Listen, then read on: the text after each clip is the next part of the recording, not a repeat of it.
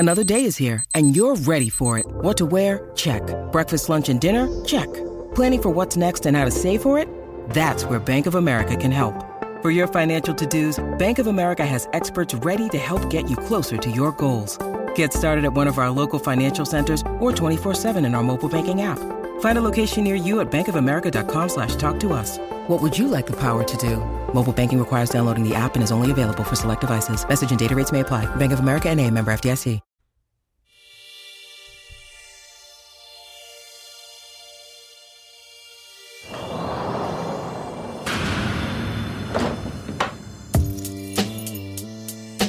What's up, Los Angeles? This is me, Casey Diaz, host of the Shot Caller Podcast.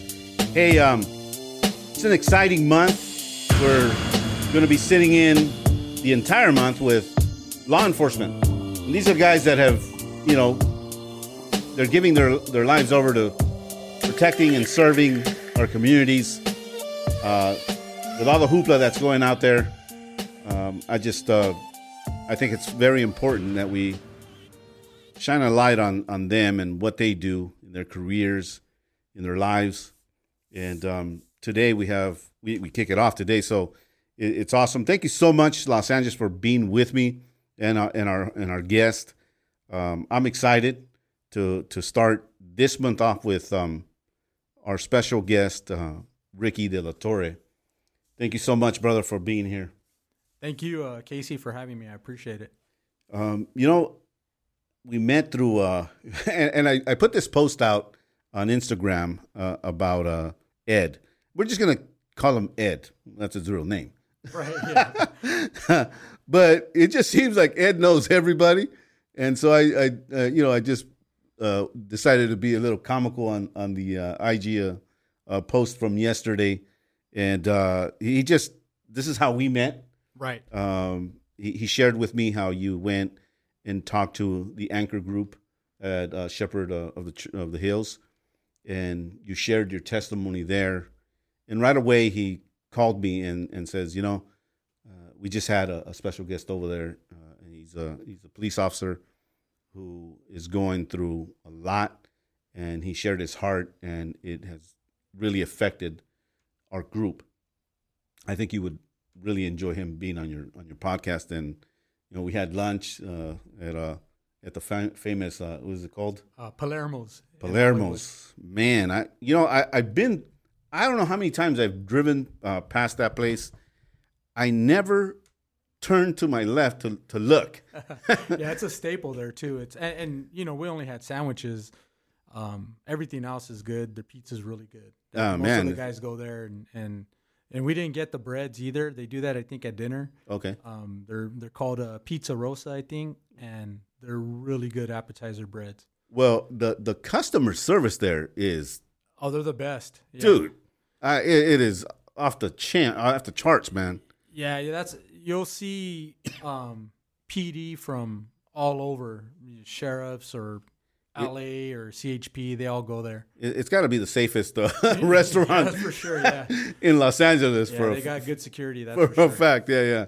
I was there, and it was just a sea of law enforcement coming in and out of that place. Yeah, for lunch, and they had just opened, so yeah. I think guys time it on day watch to get there before it gets too crazy. If you're in the Hollywood area, you gotta go check it out. I'm actually going there Saturday with my father-in-law. Are you gonna take him? Yeah, I'm gonna take him, man. Yeah. I don't know what you're gonna eat, but yeah, definitely don't do a sandwich at night. Try an actual dinner. Yeah, try. Yeah, the pizza's good, and I told you if you have appetizers, their wings are really good. Oh, that's right. Yeah, I remember you mentioning that. The wings are pretty good. Man, see, shout out to this little restaurant in Hollywood, man. Yeah, I'm not sponsored by them or anything. So. We're just putting them out there. But thank you for being here, man. Super excited to have you here and to talk about your story.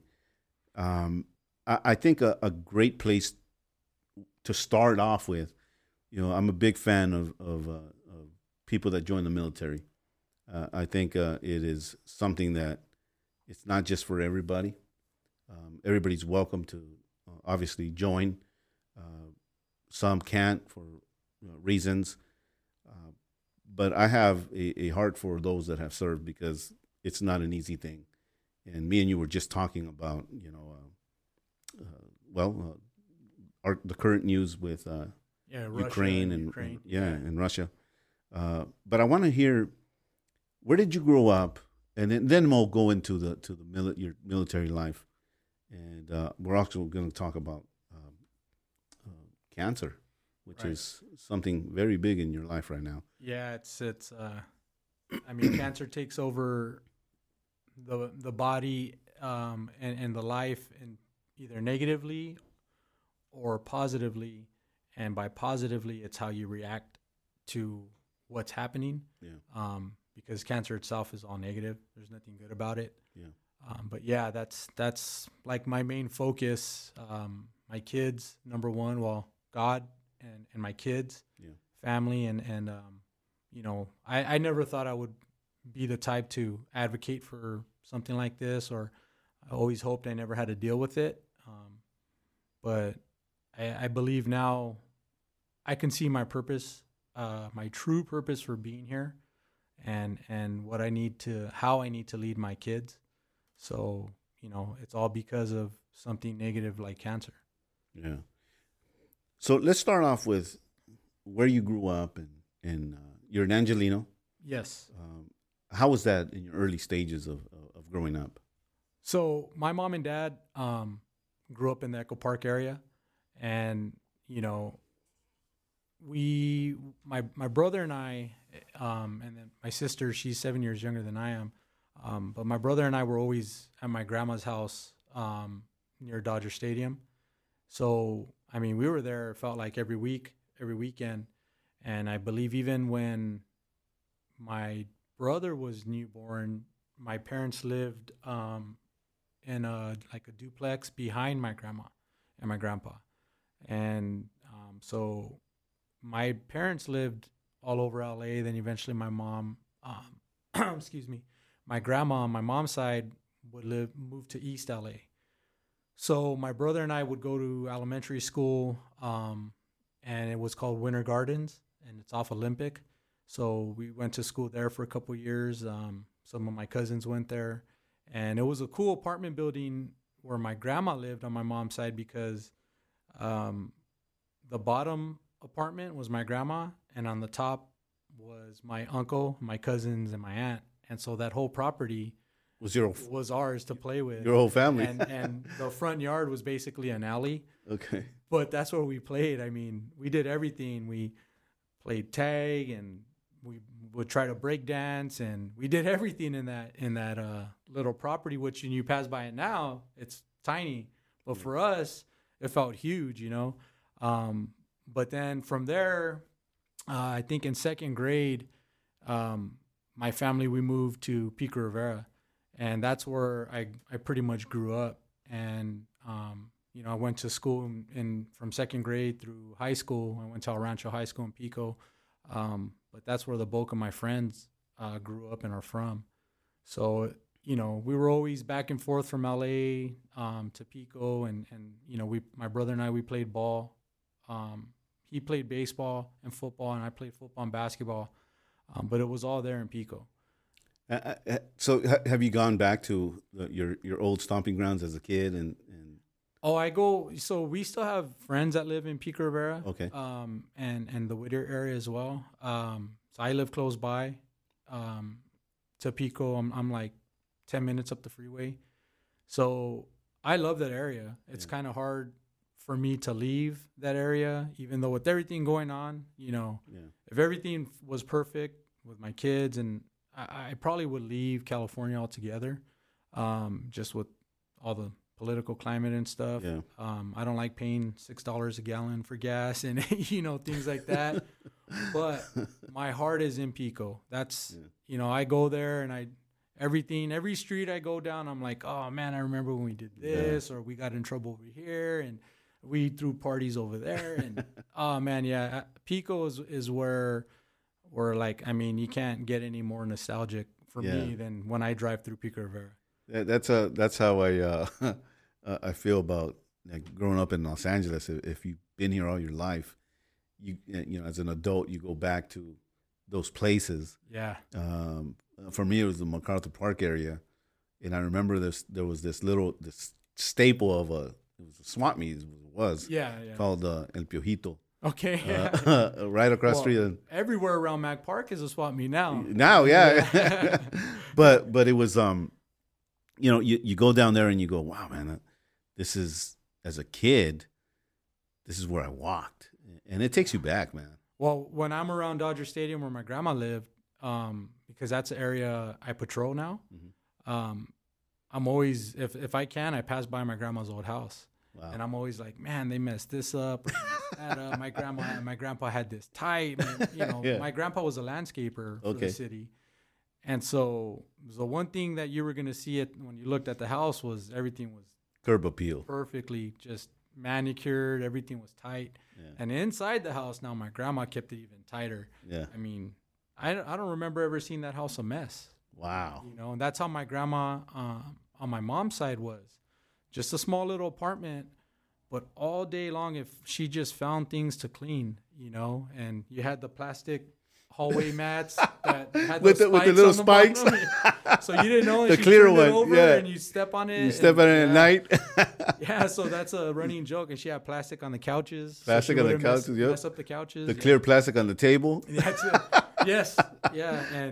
But I mean, it was always something cooking. Yeah. And she was always cleaning.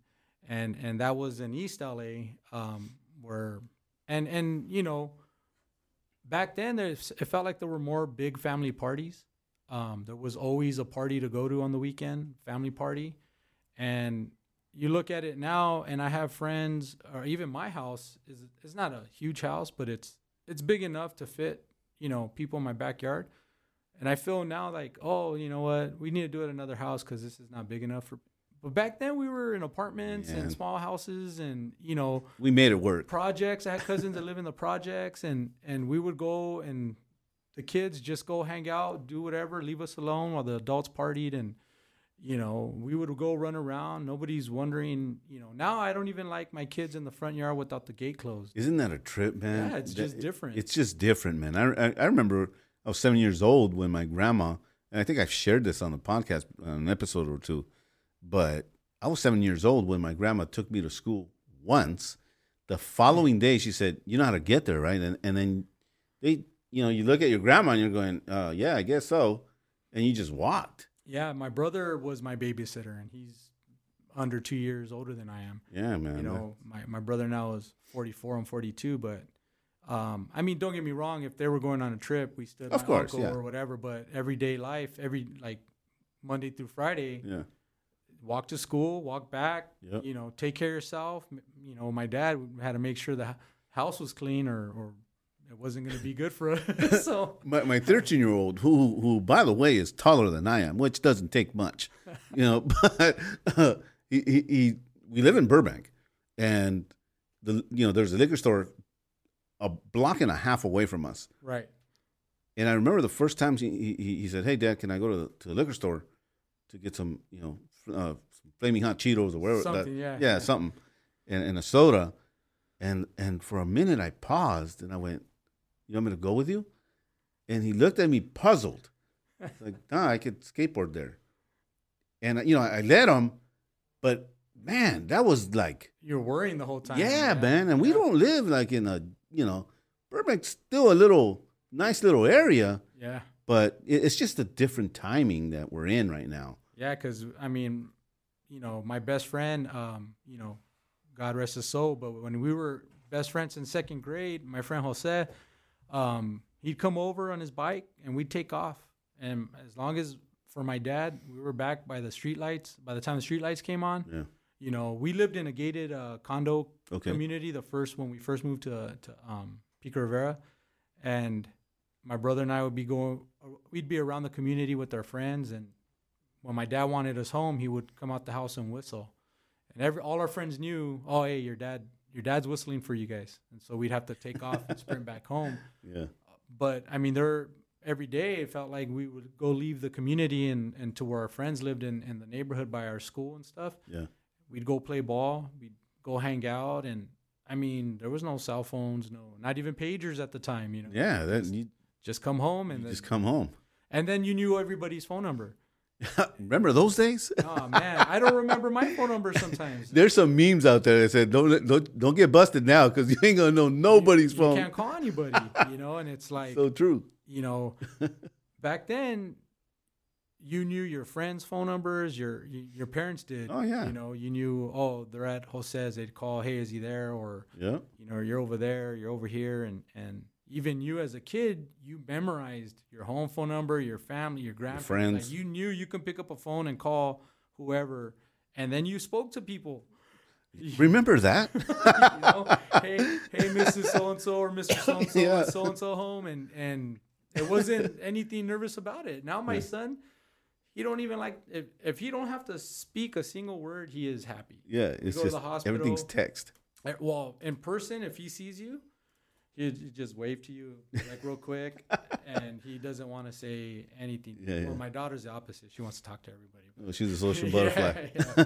But I've seen a lot more kids that are more introverted, like my son. Yeah.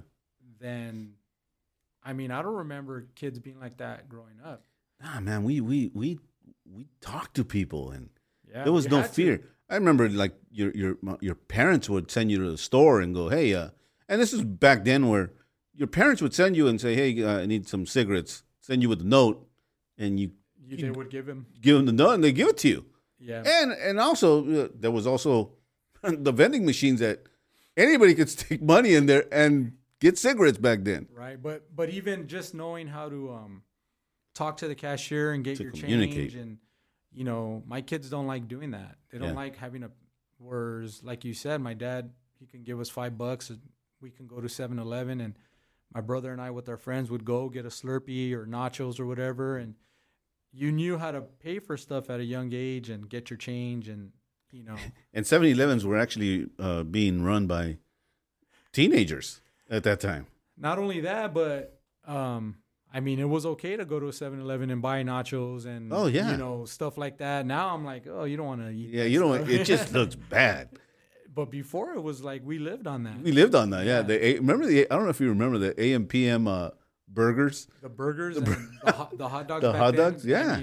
It was all good. You didn't care. Right after school, boom. You go there and no worry about a lot of the stuff now that we worry about. I'm just like, it didn't exist back then, man. Chicken pox. Hey, so and so got chicken pox. Now everybody go play with so and so that you get it too. Yeah. And now we don't want to code. Yeah. And I'm not downplaying COVID. I know. I know people that have had it bad with it. So, but what I'm saying is, it just didn't feel like you shared a soda. Hey, you want to drink of my Gatorade, or you drank from the water hose. Water hose. It just water fountains were okay. You had a stomach ache and you got crackers and a 7-Up. Yeah, that's it. 7-Up is a cure-all. That was it. Put some Vicks on and call it a day.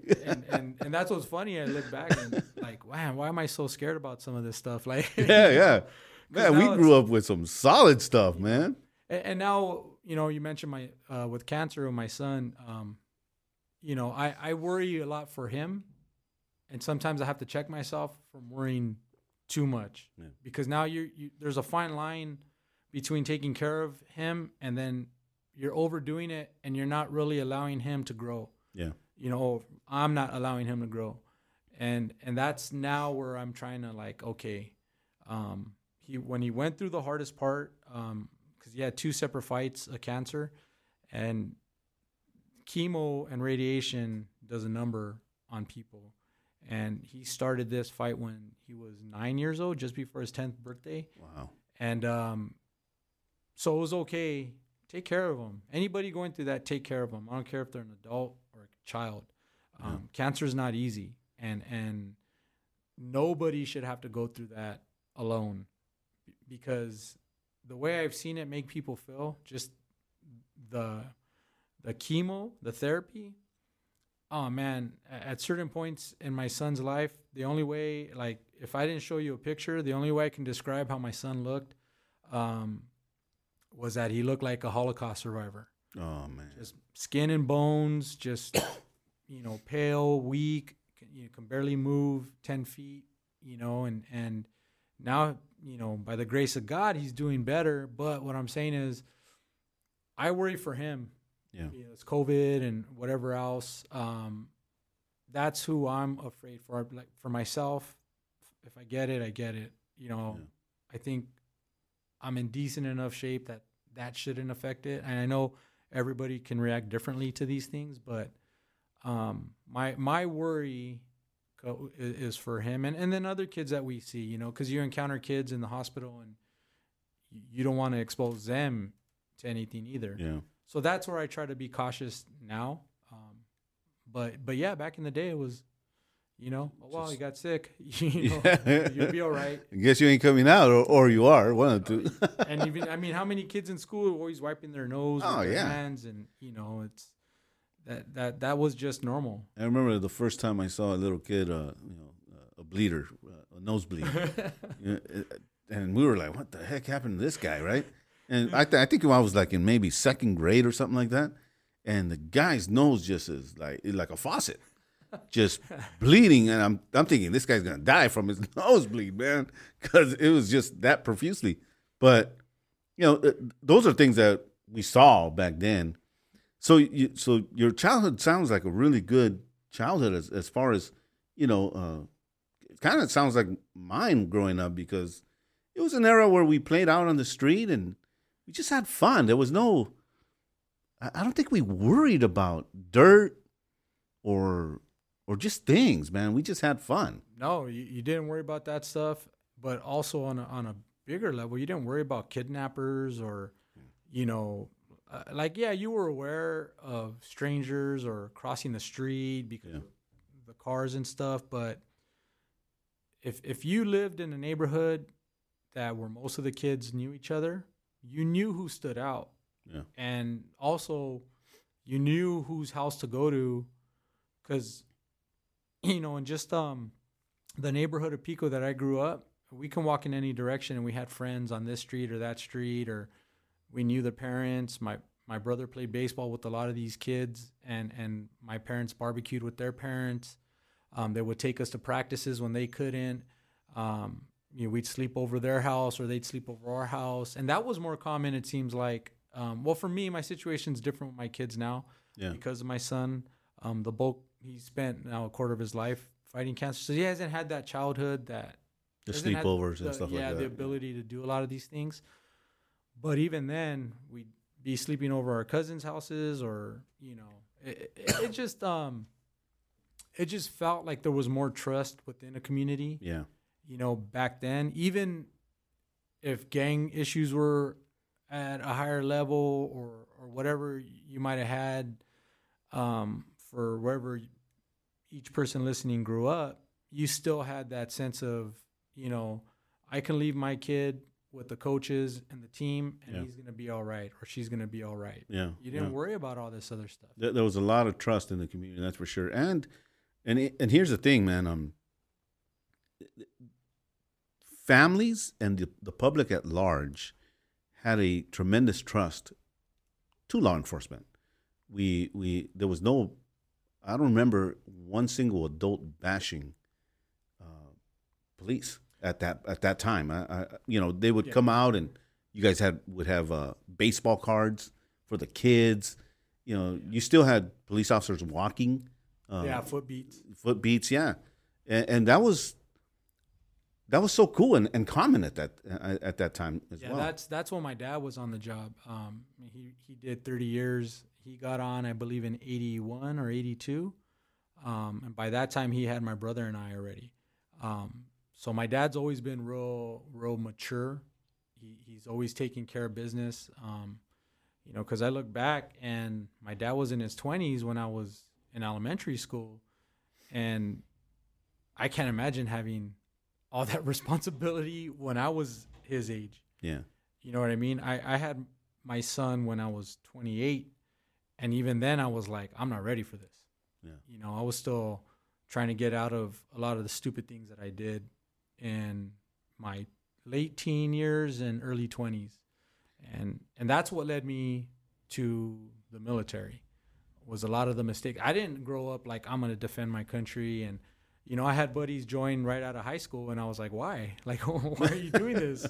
And it was something that I needed in my life because of the mistakes that I was making. And I wasn't listening to my dad and my mom warning me. And I mean, I wasn't conscious of it then, but I thought to myself, well, my dad will get me out of it. Yeah. Because of who he was in his position, But I never thought about how it made him feel when I would mess up. Yeah. Because of who he is, and like I said, I had friends growing up where I did that. Some stood the right path, some, joined the neighborhood or whatever, and they always knew who my dad was, and they all respected him. And how you're saying back then people weren't bashing. Well, you had stuff like NWA and certain songs that would. Yeah. But it wasn't like today. And that was like at the very and that was all because of gangs and also the little things that did happen that were viral for that era. And we didn't have social media, which right. now news is at your fingertips. Yeah. I mean, that's the reality of now. Something happens and everybody knows within seconds. Right. We didn't have that. And I think that was a good thing for us not to have that. The other difference is something my dad's told me, is that when he was on the job, they were on 8-hour shifts. So there was more officers and they all knew each other. And they all got to know the community because they were here in their divisions all the time. Yeah. Patrol officers, you would go to roll call and roll call room would be filled because on an 8-hour shift, you don't have as many days off. So everybody was there at the same time. Now in a 12-hour shift or a 10-hour shift, I might not see the next guy or the guy I work with today. I might not, or woman, I might not see them for a couple of weeks if our schedules don't match up. And that's got to make a difference, a big difference. It does, and also wears you down, I think. Don't get me wrong, I like who you work with. Well, not only that, but I like the scheduling in that it allows me more time with my kids. Yeah. But if you go through a 12-hour shift and you had court that day, or you had overtime the night before or that night, and this could be, I know guys who work specialized units that they spend most of the day in court, then they go to work at night, and then they're overtime again that night. And wow. It's just by day 2 or 3, you're worn out. You're already done, and now you have another day or so to go. Wow. And it makes guys use time off, or sick days more frequently. Like my dad, one of his one of the things that he told me that stays, like, really sticks out is that he didn't call in sick for like 20 years. Are you kidding? 20 years before he called in sick once. Right. And he looks back and he's like, I should have, because I lost that time. When I retired, they didn't give me all of my time back. And wow. He goes, but it was a thing back then. You didn't call in sick. You just didn't, And you might go to work and they give you what's called a TO, where you have time in your bank and you can use that time for a day off. He used those, or vacation days, but you didn't call in sick. Now it's different because the shifts are longer. And whereas they had so many guys working per night and women working per night, that you'd go into a roll call and they might offer, hey, we have a TO available if you want it. Who wants it? And they'd go by seniority. And then there'd be days where my dad said he'd go to work, get in roll call, and hey, do you need a TO? Yeah. Oh, yeah, I'll take it. And then they go home. You don't get that anymore. So there's definitely a lot of changes. There's a lot of changes, and some of it, a lot of it's, I mean, there's two sides of the coin, because you do get more days off per month, which are nice. Yeah. You just got to be able to recuperate if you had a long stretch. Yeah. And so I typically work nights, which is usually around 6 p.m. to 6 a.m. And that first day off, if you had a 3-4 day stretch working in a row, that first day off is recovery. I mean, you're just resting. You're trying to, if you don't have things to do, pick up the kids, go to court, things like that. I mean, you're just trying to, like, okay, I need to decompress, you know. And who knows how the day went, or the stretch of days went. Did you get into a pursuit? Did you get into use of force? A high-speed chase. Anything. But even then, some of the radio calls are just draining mentally, because you can't reason with everybody. Yeah. And you're a mediator for a lot of the calls you get sent to. Might be like I was telling you earlier, it might be a neighbor dispute, where, hey, I don't like this guy playing his TV so loud. And they're in an apartment with paper thin walls. So it does matter, but you can't make either of them happy. Yeah. You go knock on the guy playing the TV and he's mad and telling you can't tell me what to do. Yeah. And then you go tell the guy and there's no compromise and you're there for 30 minutes. And you turn out to be the bad guy. And you're the bad guy for both, but also you're listening to two grown 5-year-olds argue over the TV. And neither of them are going to step down from their position. And you've got to solve that without getting a complaint. Yeah. Because I've had people tell me that I enjoyed giving them a ticket because I might be like, okay, sir, ma'am, can you sign here? And I might be cordial, just trying to get through the ticket or whatever. And, this guy enjoys it. I'm going to call internal affairs or the station or whoever. Wow. And I'm saying it can be that small. It could be that small, yeah. And they got to take it. They got to take the complaint. Wow. And sometimes it stay in your packet, whether it's unfounded or, they say, yeah, you did do this. It's still in your packet. And it's so important. The reason I've been around you guys for quite some time, in the past for bad reasons, and now for some reason, man, God's grace and favor has surrounded me with you guys on a different term, and I get to see the human side of that badge. And one of the things that in conversations with the public at large, I go speaking all over the country, and one of the things that when this conversation happens and law enforcement is brought up, it's amazing that they actually will hear me because I have a checkered past. Right. When they hear me as an ex-convict saying, hey, that's not the case. These guys are just people just like everybody else, just like you and me. This career, this path that they've taken, to me, it's a calling more than anything else. They're human. Yeah. And it's a dangerous job. It's sacrificial, and in my opinion, it needs to be respected. And that's the difference today. And I know, like I said, I know guys, and I have family or friends that they grew up with that checkered past as well. But dealing with the cops, it was a game. I'm trying to get away. You're trying to catch me. Yeah. But there was that respect still. Yeah. Now, different story. It's different, and my situation is different right now. I left the field for my son. I've been blessed. Work has blessed me with the opportunity to find a job that I can still take care of my son for his appointments and stuff. But my friends that are still out there, and one of them was my partner for about 10 years, they tell me how different it is. And everybody from all walks of life think it's okay to not comply anymore. And that's where the problems happen. I don't know if you saw recently, sheriffs got into a shooting at I think a Walmart in Fountain Valley. Yeah. And the guy was not complying. He went in, stole stuff, and they ended up shooting him because he had a gun. Well, a lot of people are going to say, well, why didn't they do this? Why did they do that? And it's like every call we go on where the guy is fidgety or the woman is fidgety, we're in our head already because we've seen so many examples how it goes that way. Yeah.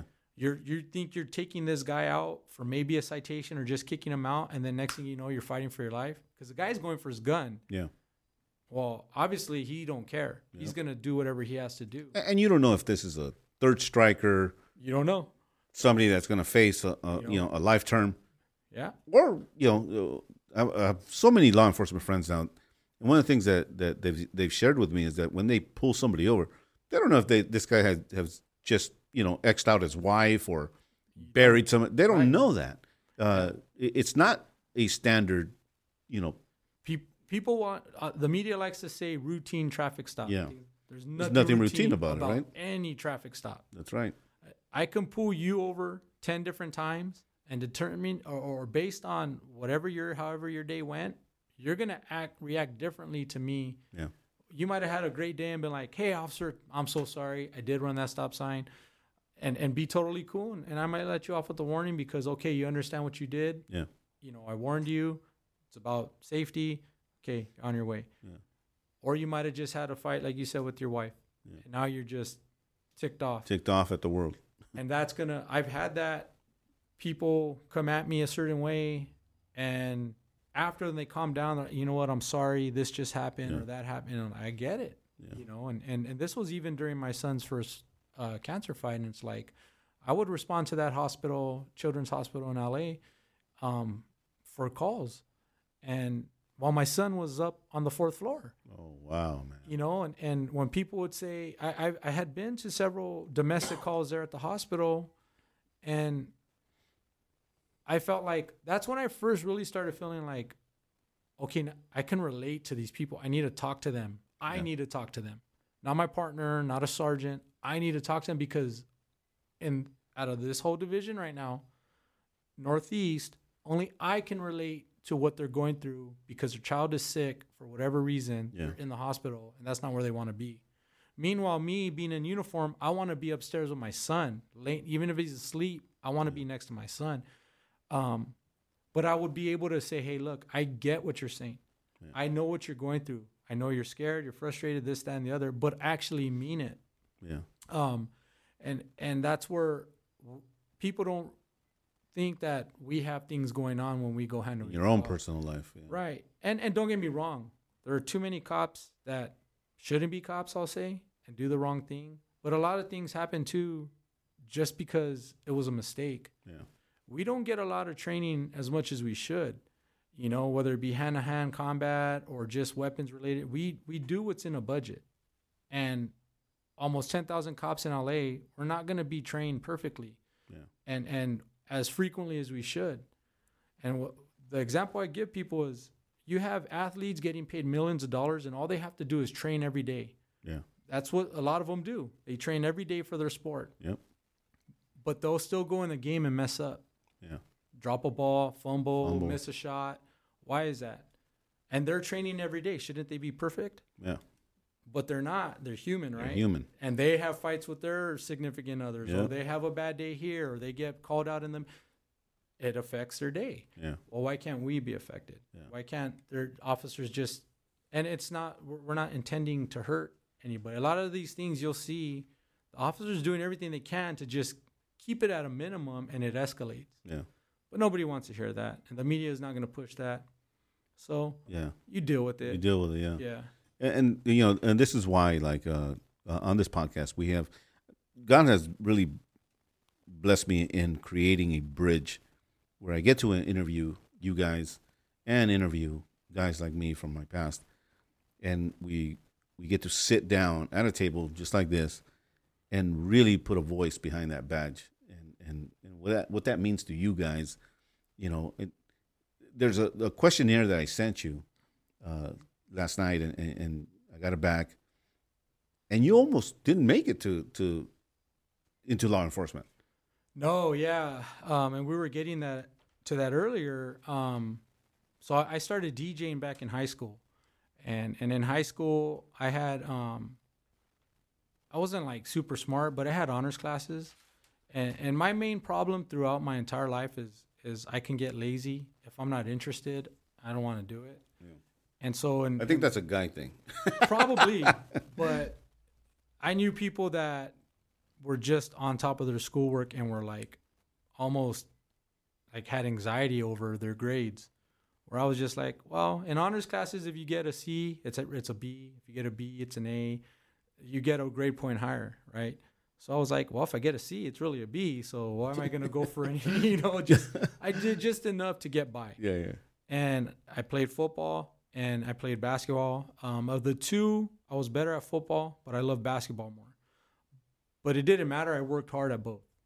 My basketball team knew that I prided myself on defense, in both sports. I was a safety in football, and I was a small forward, power forward in basketball. But I prided myself on stopping the other team's best player, or getting rebounds, or getting dirty and going out. If I had to enforce something that another player took a cheap shot at, I was going to be that guy.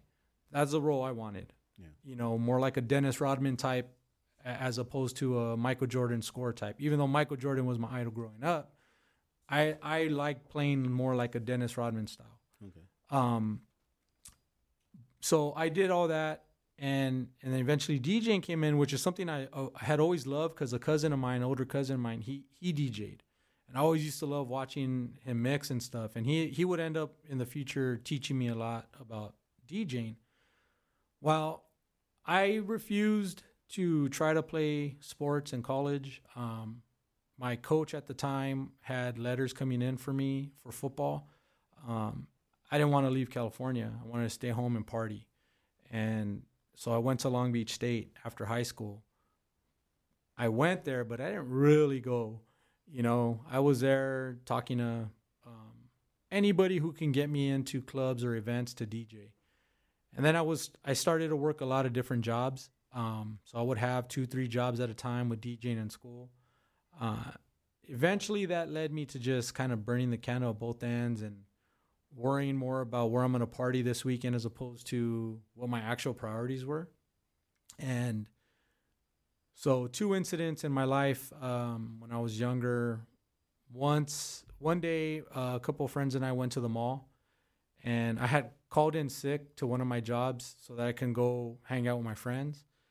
And I was in the Montebello Mall, and I was lagging behind my friends. So I was about 20 feet behind, and I was just walking, looking in stores. And walking towards me were 2 guys about my age, but they looked like they were from a neighborhood. And I took note, but I didn't pay attention until one of them, when they walked by, bumped my shoulder. And that turned into a big old fight. And my friends, they thought I was by myself, so they started to jump me, fought with these guys. My friends came in. Well, at the end of it, we beat up those guys pretty bad. And cops were called, and both sides said nobody was going to press charges, but everybody was kicked out. You fast forward, I got a job where I would be driving for a Budweiser distribution company. And my girlfriend at the time worked at the mall. Well, I wasn't supposed to go back to the mall. So her working there, I went to pick her up. And also I started this new job the next day, and I needed a red polo shirt. So I went in thinking I'm just going to go in, buy this shirt, and get out. Well, they recognized me. This was like 6-7 months later. I had a hat on, a hoodie, and I was just like, get in, get out. And as we're walking out, the security stopped me, and I thought to myself, okay, I can bounce and run, or I can just be cool and comply. And I said, okay, yeah, I'm not supposed to be here, this, that. Well, they called Montebello PD, and they didn't want to take me, but it was a private person's arrest. And so that was my first time getting in. Like, you got to remember, my dad was a cop.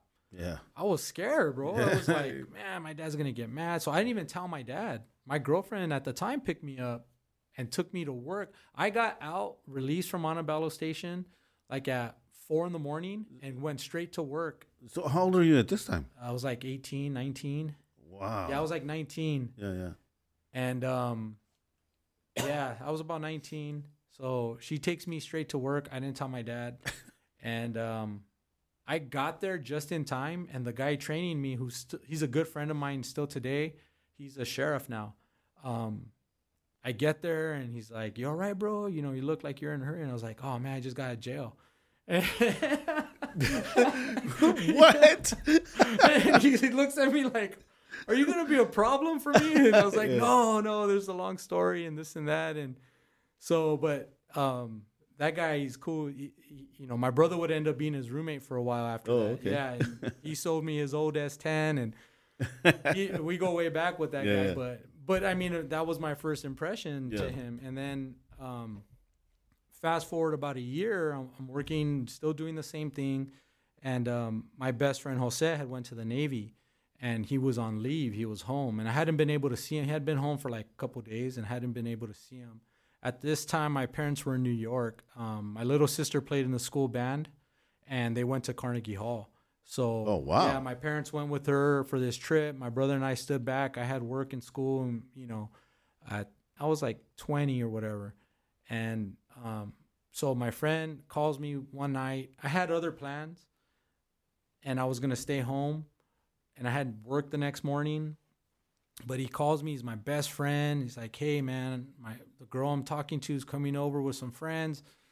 I don't have anybody here. Do you mind coming over? And so I was like, okay, I haven't seen them. And I reasoned myself into going. Yeah. And we had a couple drinks at his place. And then we would go down to their dorm room at the school. They went to Loyola Marymount, which was a good drive away from our Pico Rivera to. Yeah, it was about 45-minute hour drive, right? Well, we were there for a long time, and about 3 a.m, I go, hey man, I gotta go. I gotta work in a few hours. So when we went over there, he sat in the back with her, but they had taken beer with them, and I had through the night maybe 3 beers, and this is over from like 9 p.m. to like 3 a.m. It was, I wasn't drunk. Yeah. On the way home, I fell asleep, and I dozed off. And when I woke up, I was about to run into the back of a car. So I swerved, lost control, ended up going straight into the center divider on the 105. And if it wasn't for the airbag, I would have went through the windshield onto the other side of the freeway. Oh, that would have. Yeah, I would have been done. Yeah. And I woke up on the passenger side floorboard, facing up, and it was all smoky. Car was totaled, and a lady I remember, she ran across the freeway to get me out of the car because I was perpendicular to the carpool lane. So if somebody had, and this was like 3:30 in the morning or whatever, somebody had been paying attention. Oh, that would have been so there again. Were several things that could have pretty much ended my life that night. Well, I woke up the next day handcuffed to a hospital bed. Well, next day, I should say hours later or whatever. And my grandparents, my dad's parents, standing over me.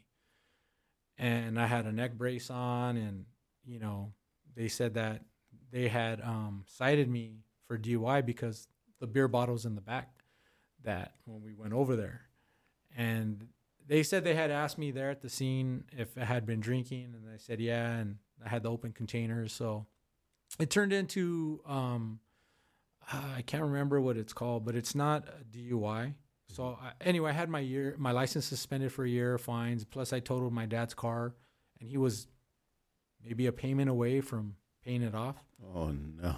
And then I had to tell him what happened when he got back from New York. This happened when they were gone. Yeah. So, and I remember my dad calling after that happened and before he got home, and my brother talking to him, and he can sense in my brother's voice because he asked my brother, is everything okay? And my brother's like, yeah, everything's fine. But only my grandparents, I think my uncle knew what had happened at that point.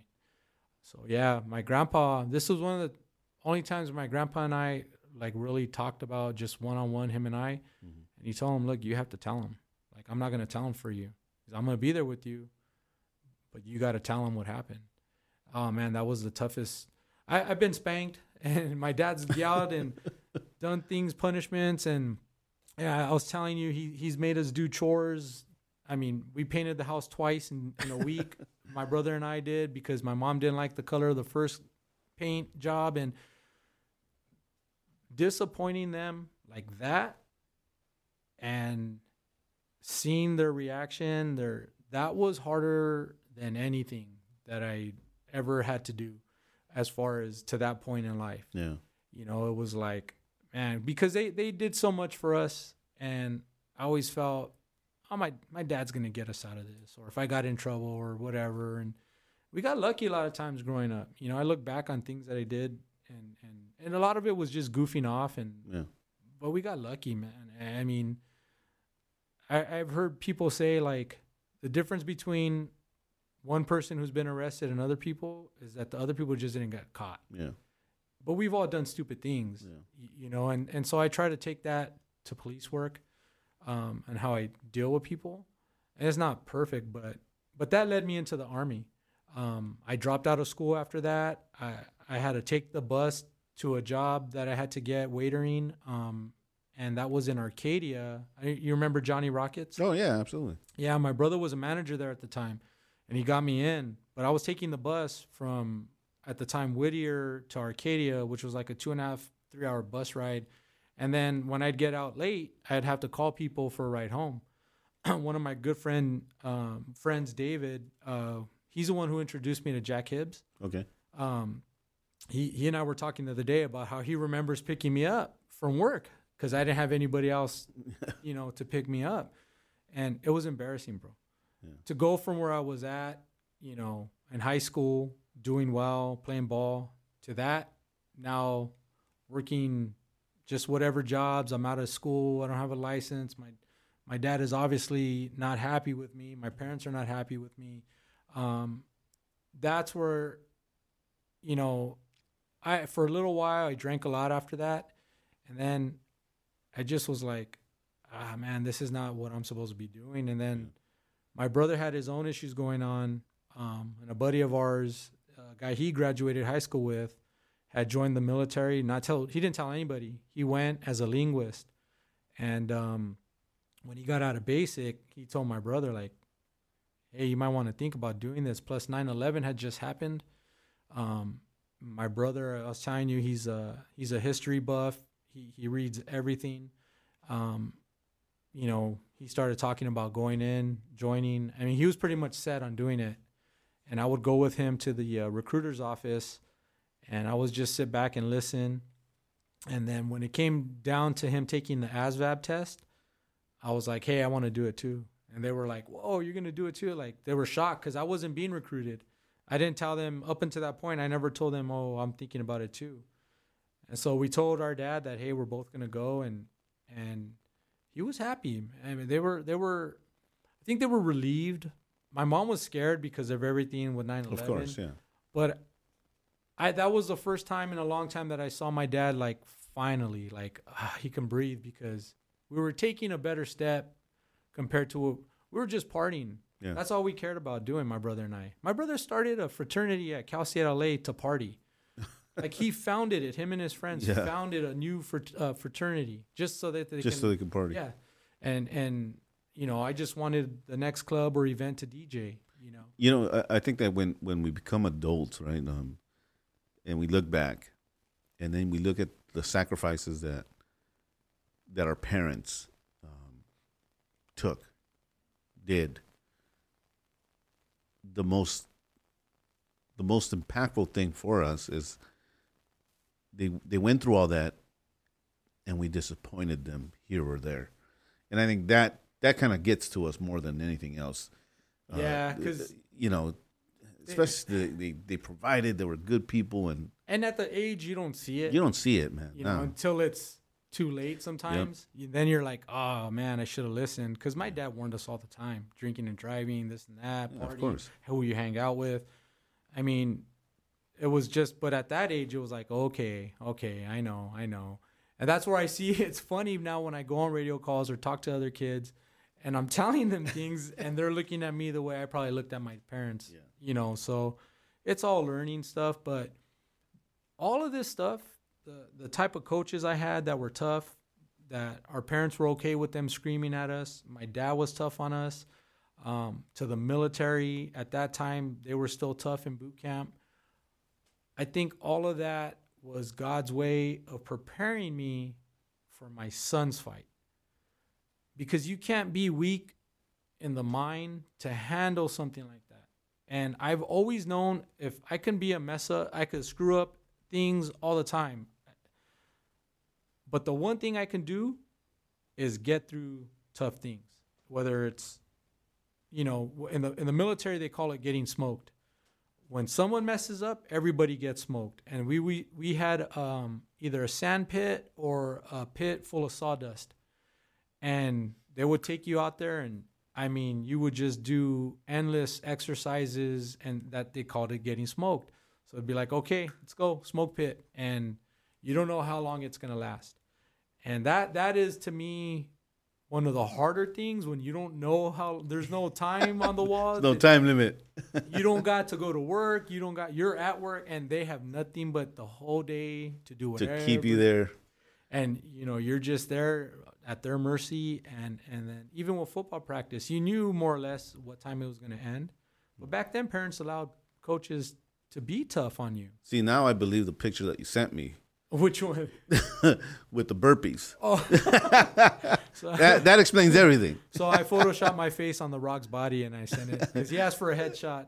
And I said, will this work? and I was very close to putting it up there. I was like, no, I'm not going to do that. No, I'm more like...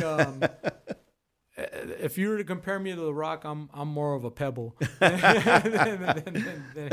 Yeah, no. But you went to combat as well. Yeah, I saw combat in Iraq from 2003. I got there September 2003, and we came back the next September in 2004. So it was about 6 months after the initial invasion. My unit, we got sent, and it started off. The first week or so, we were in Kuwait, and we're getting prepped, and we drove up, and I think it was the third day we saw our first real combat experience, and then from there on, when we were actually doing missions, we would go between where we were stationed in Ramadi up to Habaniya, which was between Ramadi and Fallujah, and that area at that time was considered the Triangle of Death, and IEDs were starting to really take form, and they were doing, when we got sent up there, we were learning about them, but they would evolve over the year that we were there, and we do different things that, we drive 5 miles an hour on the road at 3 a.m. looking for bombs in the road. And you want to talk about a pucker factor where you're just on edge the whole time, and every little thing you see, you think, oh, that could be a bomb, that could be a bomb. And you're sleepy, you're tired, you're trying to fight it. At the same time, you're hoping everything you pass doesn't blow up. That was kind of I pulled my trigger out there, and it's a different thought. Yeah. But when you don't, the anticipation of something, that's a different feeling to me. Yeah. Those missions, we'd call them ID sweeps. And back then they were hiding them in dead animals and piles of trash. Then they started to evolve where they would dig them under the road, or hide them behind the metal guardrails. They were just doing different things to you just didn't know. You didn't know. And our whole mission, so say infantry was going to come in and do a bunch of building searches in 3 days or whatever. Well, our job would be to go clear the route and make sure there was no bombs. And then we would secure the route that they were going to take in and out. Those IED sweeps, you don't see that on History Channel. Yeah, they don't show you that part. But I can tell you that was some of the toughest, not only because it was just scary and you don't know what's going to happen, but it's tedious.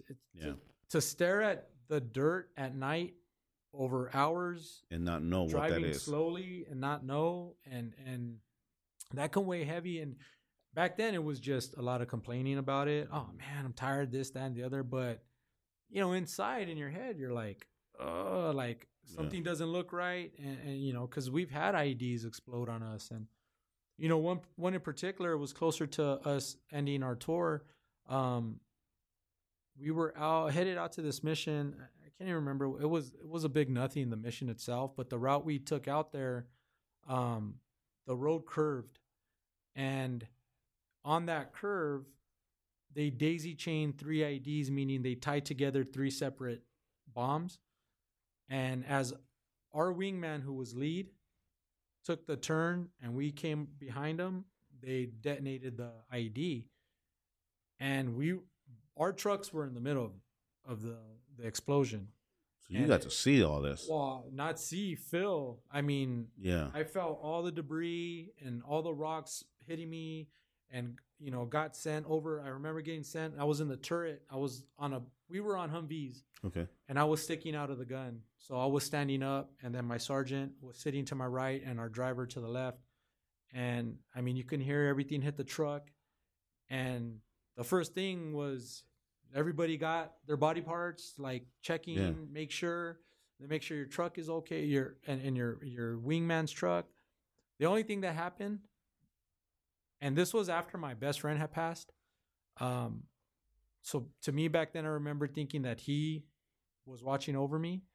The only thing that happened to any of our trucks was our wingman had shrapnel go through the gas tank and had a gas leak, so we had to tow him out. Not a scratch on any of us. Wow, 6 of us through that blast. And we went back and stood in the crater.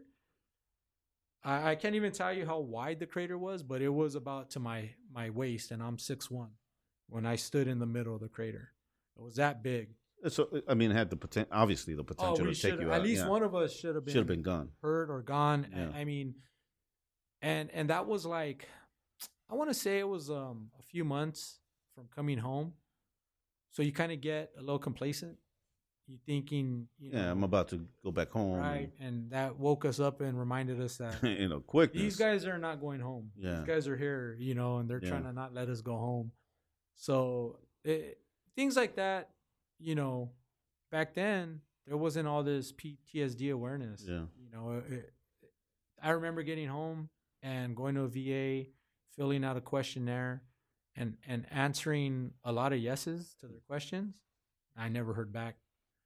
And I thought, okay, maybe something, because I remember going to complain about stomach issues. No matter what I had ate at the time, it would mess with my stomach. And I don't know why. I don't know if it was because I was over there or whatever. But all they did was say, they gave me, I can't remember what they gave me. It said it was probably just because I was being out there for so long. But then with the stress issue, they never responded to that. And I was like, okay, well, you know, I guess I'm good. To go out and do my thing in the real world. But when we got back home, a lot of us got into a lot of fights. I remember you telling me that for like the first 10 years when you were released, you felt like you were still there. Yeah. That first year or so after we got home, I would have nightmares about losing my rifle. Wow.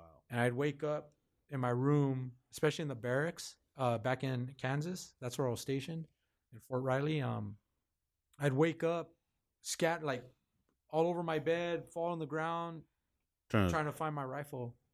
Because out there, it's everywhere you go. Yeah. You know, you sleep with it next to you. You know, if you're out on a mission or if you're even back at camp, it's next to you and you're ready to roll. Yeah. You know, there's so many times where it's like, all right, game on, wake up, we're out, we got to go. And you get your stuff on and you're ready. You know, all of a sudden they take all that away from you and you're home trying to be. You're a civilian. Yeah. And when we got home, all they said was, you know, you got 48 hours, stay in the barracks, don't do anything stupid. You know, and then they had these little classes and stuff, but the whole time you're just like, okay, let us leave so we can go drink, you know? Yeah. So it wasn't like therapy. Yeah. I mean, I'm not going to blame anybody because who knows? I mean, this was still kind of new. Mm-hmm. Now it's better. The VA is better. Dealing with them is a lot better than when I got home. Yeah, I've spoken to a lot of counselors and stuff like that from friends of mine. Yeah, the counselors there have actually helped me a lot. And the counselors that I enjoyed the most are the ones who were there. Mm-hmm. But even the ones who never went over are still helpful. Yeah. So I recommend now if people have issues that don't be above getting therapy or counseling, it does help. Especially helps when the person you're talking to doesn't know you because there's no bias there. Yeah. You know, and yes, they care for you, but they're truly listening to what you have to say. And they can diagnose you based on what they hear as opposed to what they already know. Yeah. You know what I mean? Yeah. And so when I've met people on the job, encounter them on, you know, homeless vets or whatever, you know, I've I've taken homeless vets or vets that have mental issues to the VA, and off the 405. I can't remember the West LA one. I've dropped them off there multiple times, where it's like, okay, let me go get you. Let's go get you help, and then I can relate that to the people I'm dealing with. And so I look back and I'm like, I never planned on being a cop. I went into it because it was something like, I can probably do this, especially after dropping out of school. I didn't have a degree. It was like, okay, I'm coming out of the military. But now I look back and you think of your life experience. If I would have been a cop at 21, 22, I would have blew it. I would have messed up. I would have been one of those cops on the news. On the news, yeah. You know, and not to say that all those cops were young and didn't know what they're doing, but what I'm saying is at that age for me, I would have been more likely to mess it up. Yeah. You know, getting on at 28 and I just had my son being born. I had just went through combat and the Army, and I had all these other mistakes. Well, that's all preparation for dealing with people. Yeah. You know, if you don't know what someone's going through and you're going to somebody in their worst moment at that time, they don't want to listen to you. Yeah. You know, and not everybody, but if you go to a domestic violence that the couple is in their 40s and have been married 20 years, they don't want a 22-year-old telling them how to solve their problems. You know what I mean? Yeah, yeah. I mean, they don't want me either, but I'm more likely to be able to say, well, this is what I've been through, especially custody issues, you know. I have 2 kids. My son his mom is Carolina. My daughter, Gianna, her mom is Raquel. 2 separate relationships, okay? And it wasn't always smooth. And a lot of that was the way I dealt with stuff. And I made a decision a long time ago to stop blaming them for everything and to start, how can I improve this? And with their help, it's to the point now where I can be around both of them, no issues. My daughter's softball practice, I sit next to her mom and we talk about things we need to do for her or things going on. I go to my son's mom's house and I can stay there while she goes and runs errands and take care of my son. And people have asked me in the past, how do you do it? I have my girlfriend that I can take her around either one of them and there's no issues. And it's not always been that way, but it's been worked out where I have people ask, how do you, like, once you stop blaming them, no matter who is at fault, you start looking in and saying, how can I improve this? What do I need to do to make my relationship better? Because what I've always told myself is don't be a radio call. It sounds simple, but it's easy to lose your patience or your temper when you're fighting over a child because you both want that child to like you and see that you're right. You know? And so you lose focus on the fact that you shouldn't be trying to prove anything. Right. Right. Just be better for the child. Both. You know, and so I've had to do a lot to tell myself, okay, don't get mad at this. Whether you got to take 10 minutes and take a breath and then deal with whatever the issue is. And that's a learning process. Oh, it takes years. It takes years. It takes time. Some people are lucky enough to have it down right away, but my son's cancer fight was a big reason why everybody just said, okay. And to their credit, my girlfriend's credit, my family, my children's mothers, everybody just said, okay, he needs help right now. And he needs us to be there. And a lot of the drama stopped. And it has to, because it's not about you, it's about him. Right. And what's good for him. And you know, you went through combat and then you going through this combat of cancer, and you're very big on and hands-on in what's going on with AJ and tell us about that. What, I mean, the initial news has to be, I mean, I can't say I understand. I haven't gone through that. I hope I never do. But, I mean, as a parent, I have 3 kids. Right. I don't know how I would handle that. And I mean, this is the place where you're at. You get the news, and then what? I was lost. Casey, I didn't, I cried. You know, I didn't cry right there in front of him, but when I made a couple calls. So my son didn't just, like, it's weird. He started throwing up sporadically for no reason.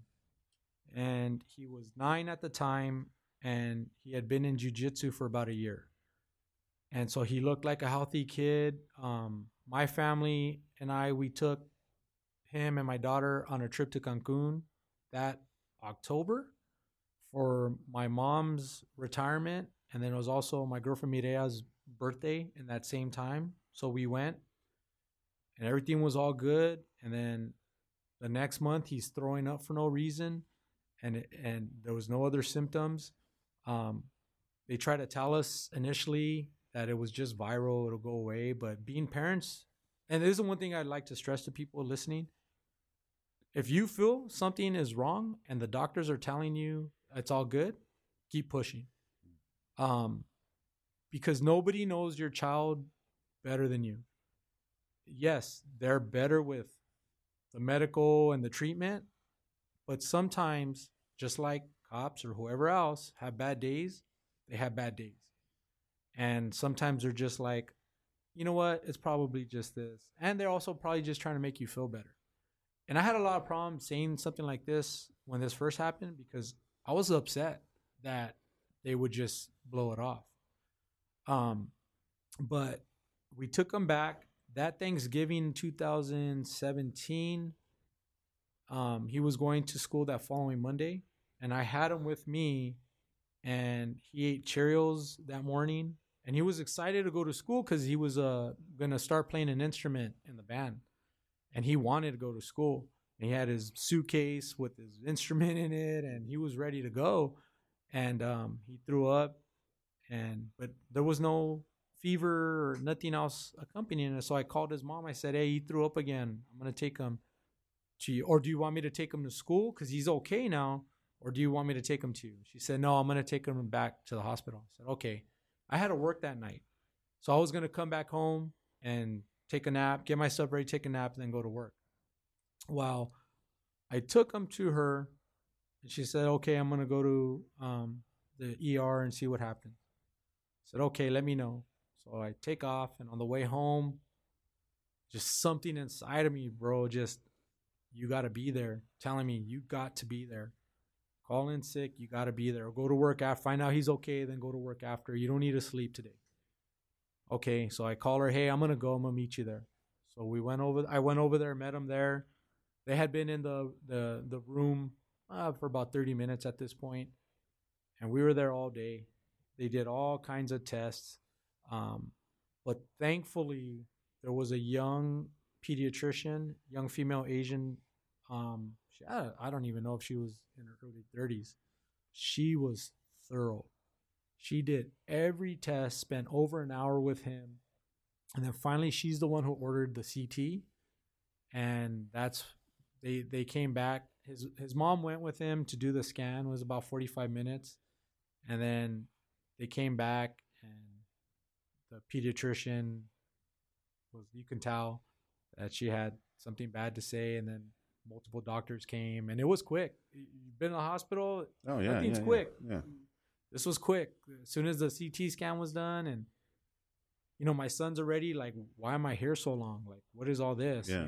Because he was only 9 at the time. Oh my goodness, man. Yeah, and we just kept reassuring him, and then finally they pulled us aside to show us the scan, and the original tumor was the size of a tennis ball.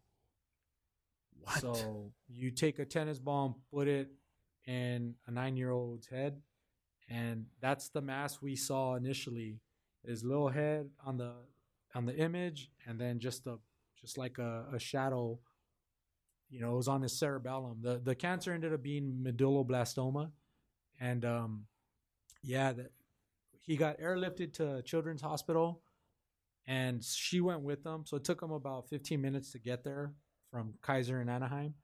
I had to drive from Anaheim to LA, and so let me intervene real quick with saying that this is the beginning of the blessings that I've recognized since. In the worst moment of my life, okay, and which I felt back then, not knowing anything about cancer, I thought brain cancer, there was no cure. I immediately thought, oh my God, there's nothing they can do for my son. Yeah. And so I called my dad, crying, telling him what was going on. And then I called my partner, who's one of my best friends, told him, hey, I'm not coming in. I'll let you know. So the hospital is in the same area I work. That's blessing number one. Okay. The second blessing is the next morning that, okay, the oncologist came in and said that she couldn't tell if it was cancer or not. They have to test and they have to do surgery, remove what they can. But she can tell off the imaging that it is not the one cancer that is incurable. Wow. So right there, I was like, okay, what do we got to do? Yeah. But to me, I was already thinking that in my mind back then, how much time do I have with my son? Yeah. You know, and I can't put this into words how helpless that feeling is, that I'm looking at my 9-year-old son about to be 10 at that point in 2-3 weeks, and thinking to myself, what did I do wrong? How did I do this to him? And I remember thinking, I can't fix this.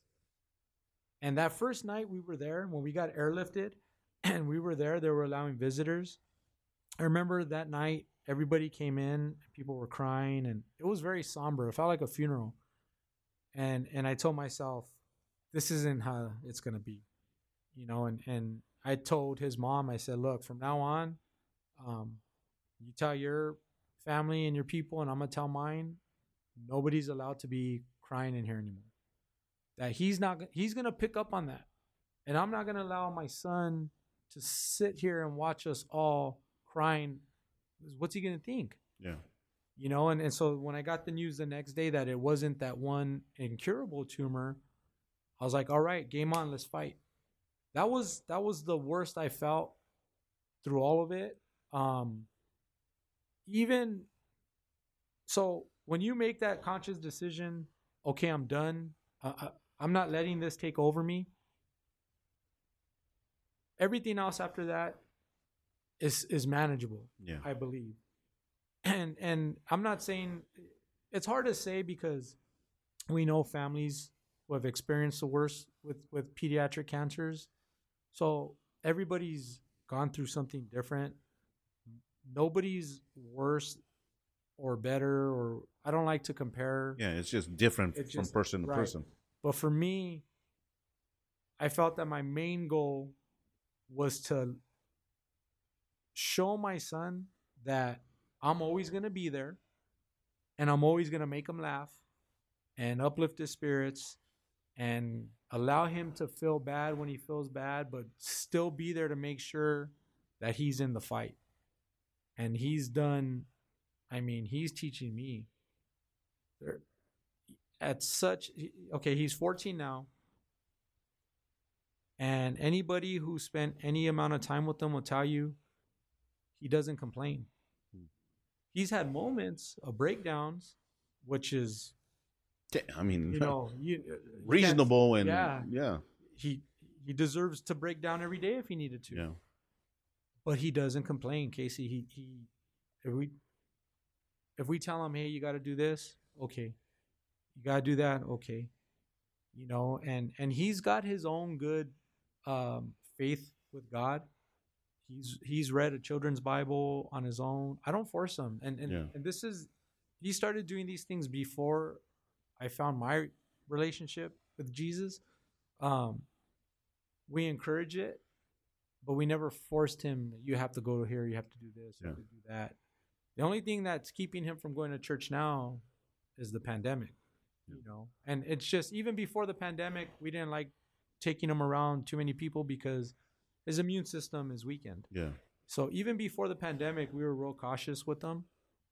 But yeah, that initial part of it, that was the worst I've ever felt, as far as dealing with all of this, because I was just so ignorant, and you know, you feel like you're alone, you know, and little by little, his mom's real good at researching things. She's an RN.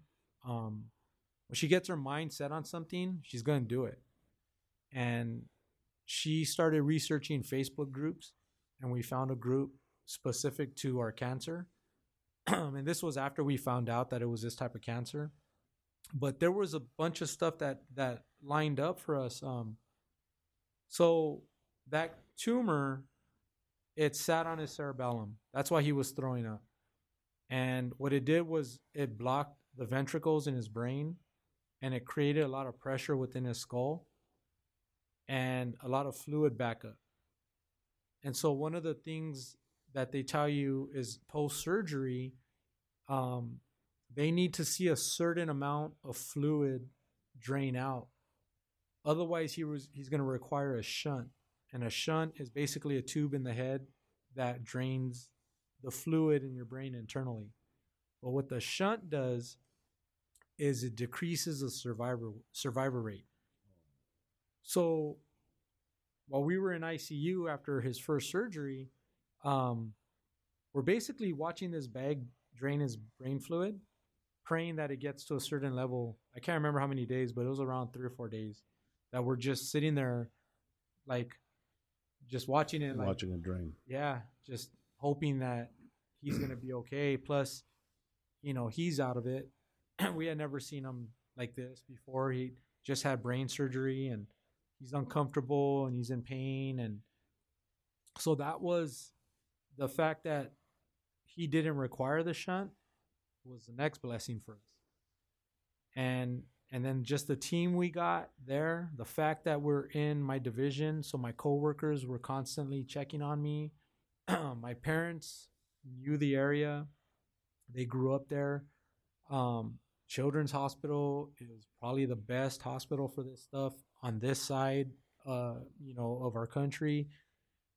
Everything just started lining up.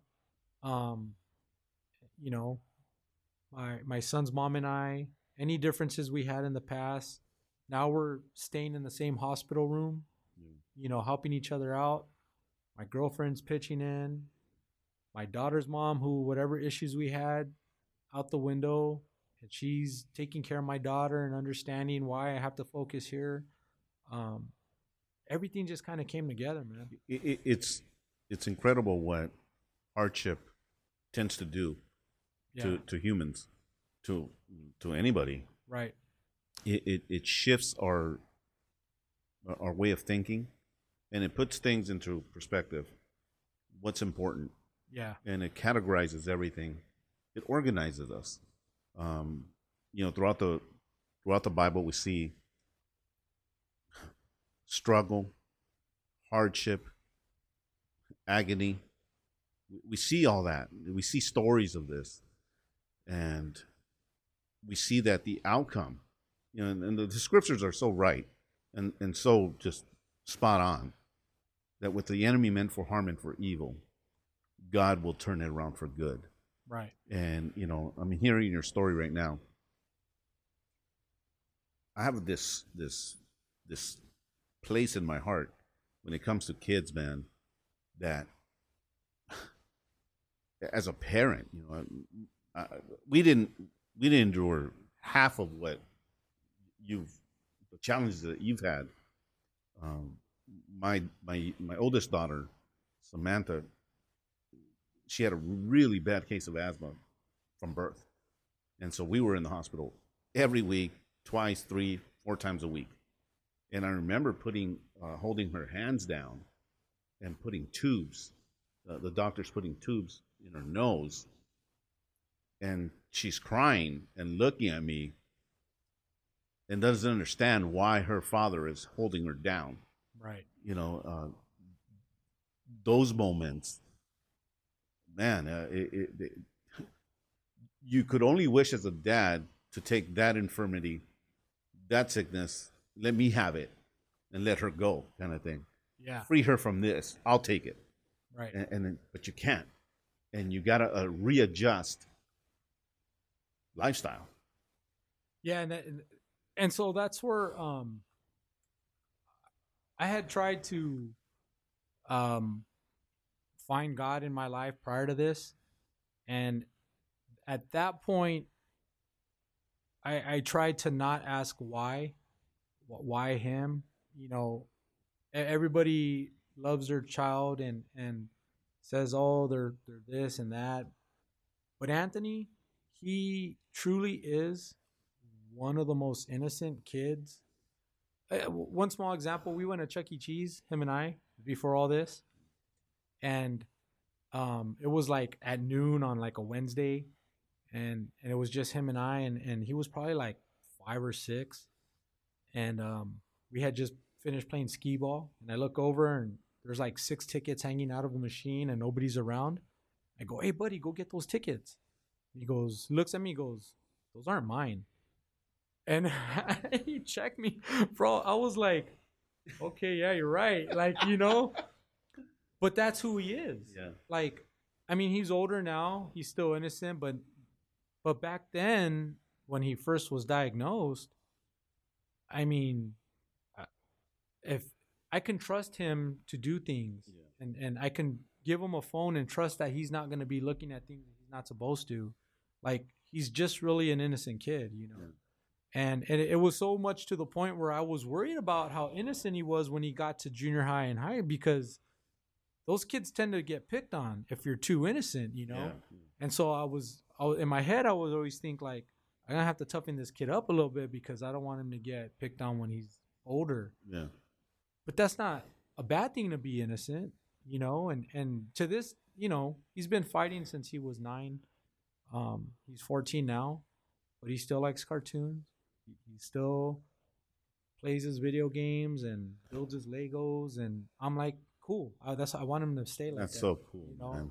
I don't care if, at 14 I was different, I don't need him to be, because look at all the mistakes I ended up making. Yeah. That's not my parents' fault. I'm saying just mentally where I was at, I wanted to be cool, and I wanted to listen to this music and do this and do that. I love now that he's into what he's into, and he don't care, So after that first part, that's probably the most.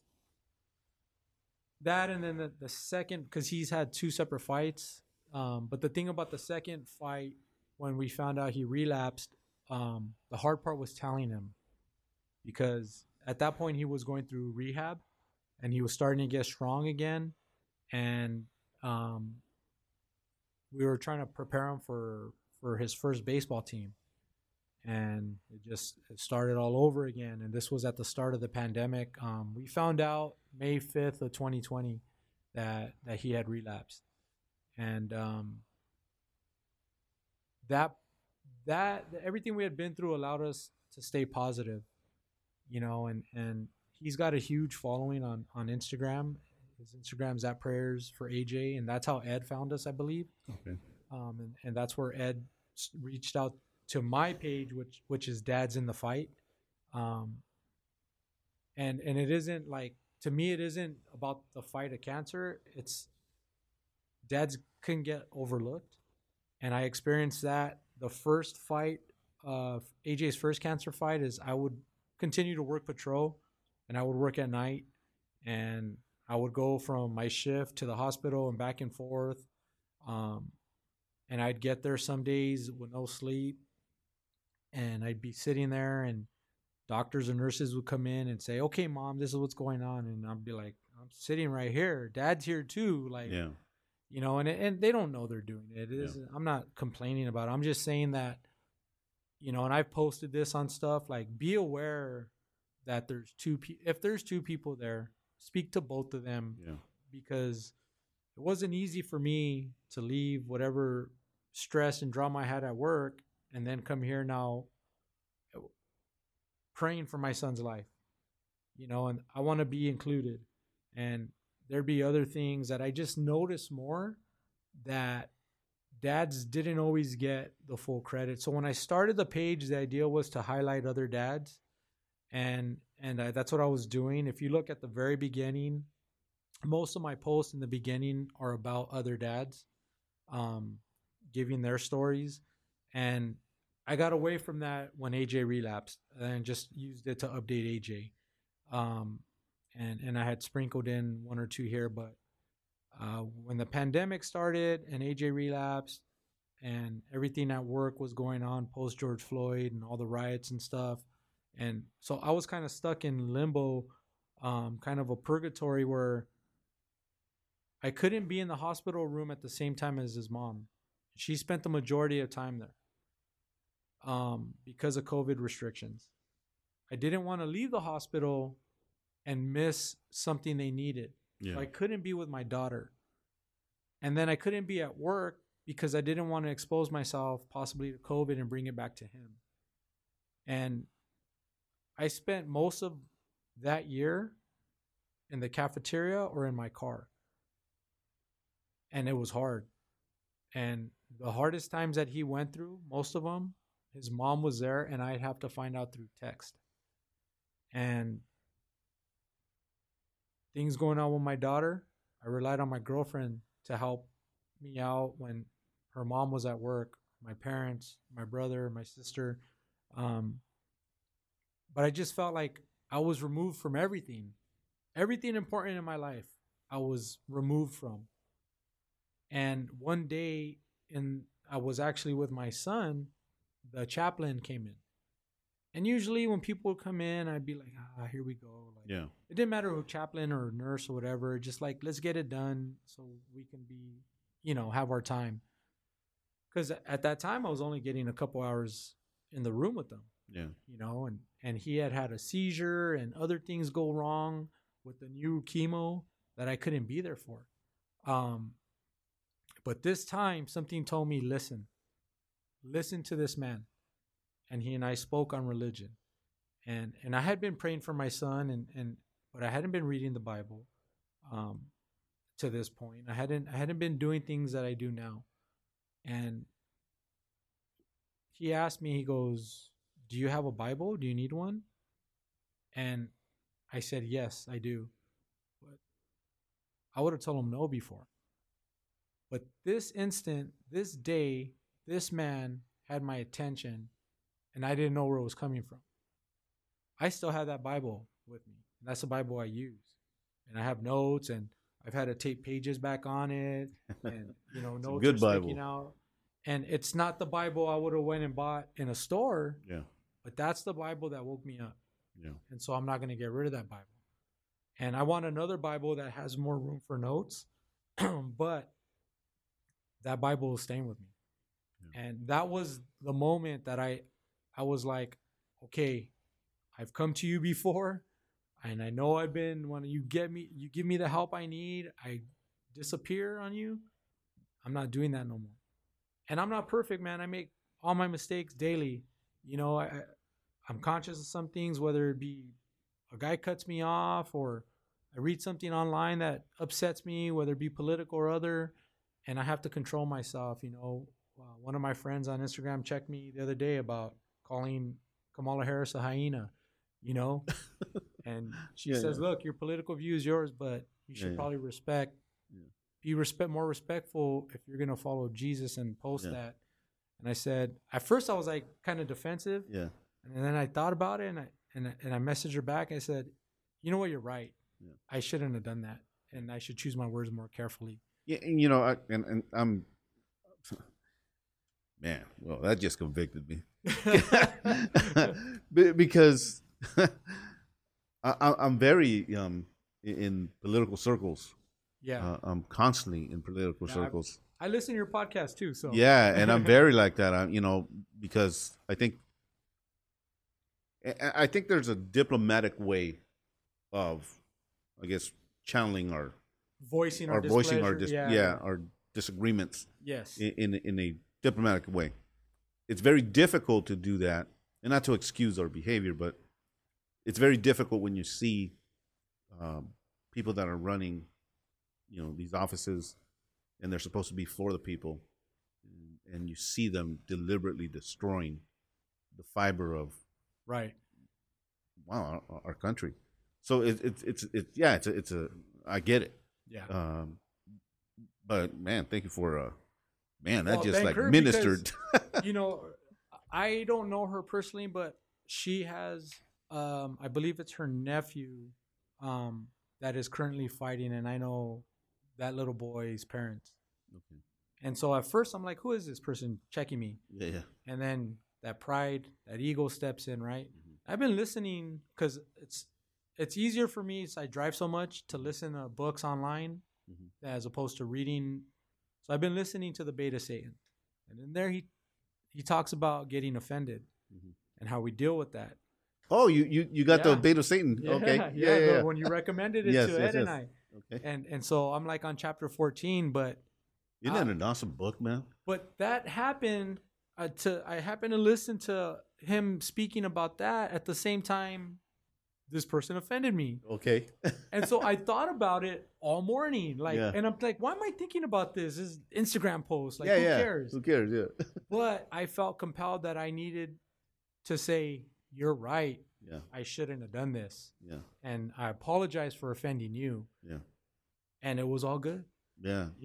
It's an incredible book, by the way. It really is. And I recommend it to my girlfriend. And it's just funny. Like, I know people in my life that they're probably like, is he really Christian? Like, because I make my mistakes, and I hate, I'll get mad at my girlfriend or my child, my daughter or my son, and I'll get mad or whatever. And then I have to like, oh, hey, well, think about it. And so you don't want to come off hypocritical. Yeah. And it's a work in progress, man. Yeah. It really is. I've been in the Lord.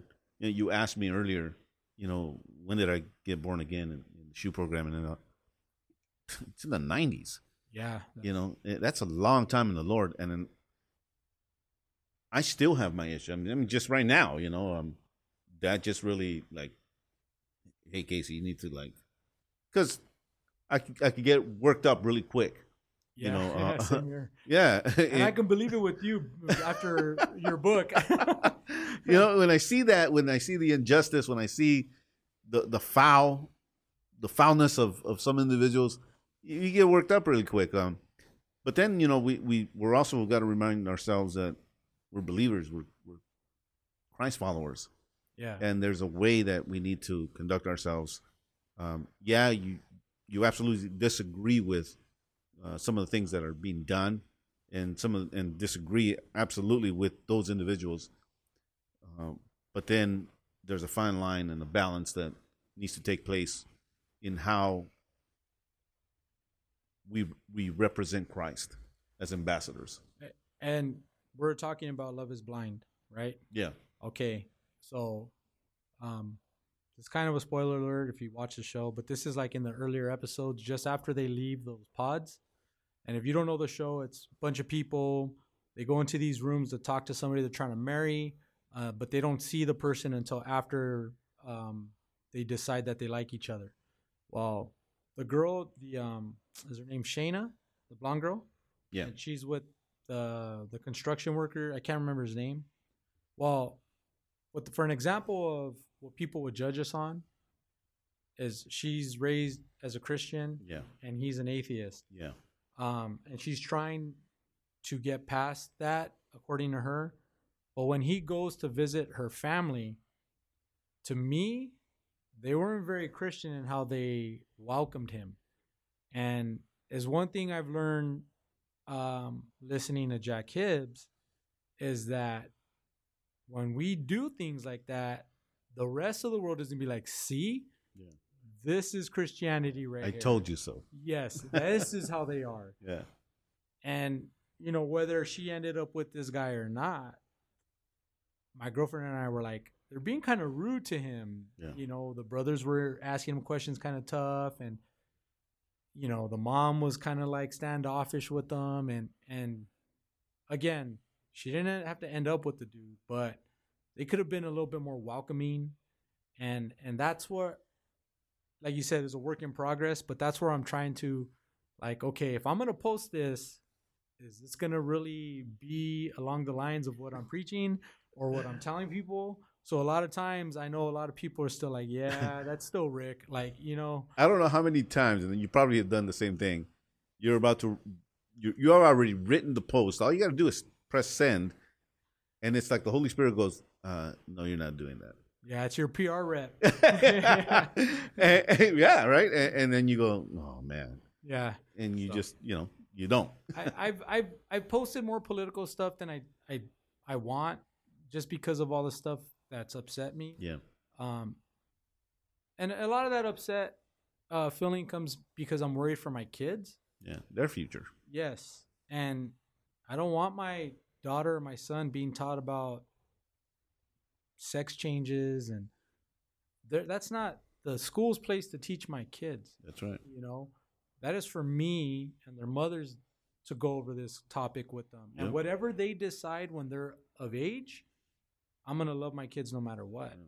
I'm not saying don't be this or don't be that. It's wrong. I'm just saying it's not for you to tell my kids what they should believe. Yep. You know, and it's little things like that, or the government controlling, you know, what's going on in Canada, controlling funds. And if you believe this way, then you're going to get cut off from society. Like, and I think we've gotten to a place right now, most recently, right up leading up to the Super Bowl, when we saw the outright hypocrisy, you know, where you could put in 70,000 plus people. Yeah. And so long as you're a celebrity, you could pretty much do whatever you want. That's always been the case. Yeah. But you're the little people. You don't have our, you know. Yeah. Well, keep in mind, pocketbooks. I patrolled Hollywood for 6 years. And celebrities get away with a lot. Yeah. And it's not because, oh, they're a celebrity. The street cop is letting them go. Yeah. It's just, I mean, just for instance, movie premieres. They'll block every street they have to just for a movie premiere. And it's the money. It's the money. And citizens that actually live in these areas can't even get to their... but they're yelling at us. Yeah. Because we're the ones standing there blocking the... Yeah, again, you're the bad guy. Yeah, so it's just a bunch of things like that, like, you know, someone saying to hold your breath. Oh, I held my breath for this picture. Yeah. So it's all good. I mean, it just... it's a slap in the face to us. It really is. You know, because they're making us do one thing and I did it, but it's okay because of this. Yeah. You know, so I look at my daughter who goes to school and runs through recess with the mask on. And at lunch, they can take them off to eat. You know, I heard a doctor on a podcast the other day say, hey, COVID doesn't go on lunch break. If there's COVID, like, you know, even in the hospital at Children's, they have signs on the tables, only one per table. But all the staff that eats in there, they pull the tables together. Yep. So it's only for the parents that you're supposed to be helping that are getting penalized, one parent at a time. You know, no visitors, things like that I was sitting there for that first year of the pandemic. I was witnessing all the hypocrisy when my son was upstairs fighting for his life and his mom was up there stuck.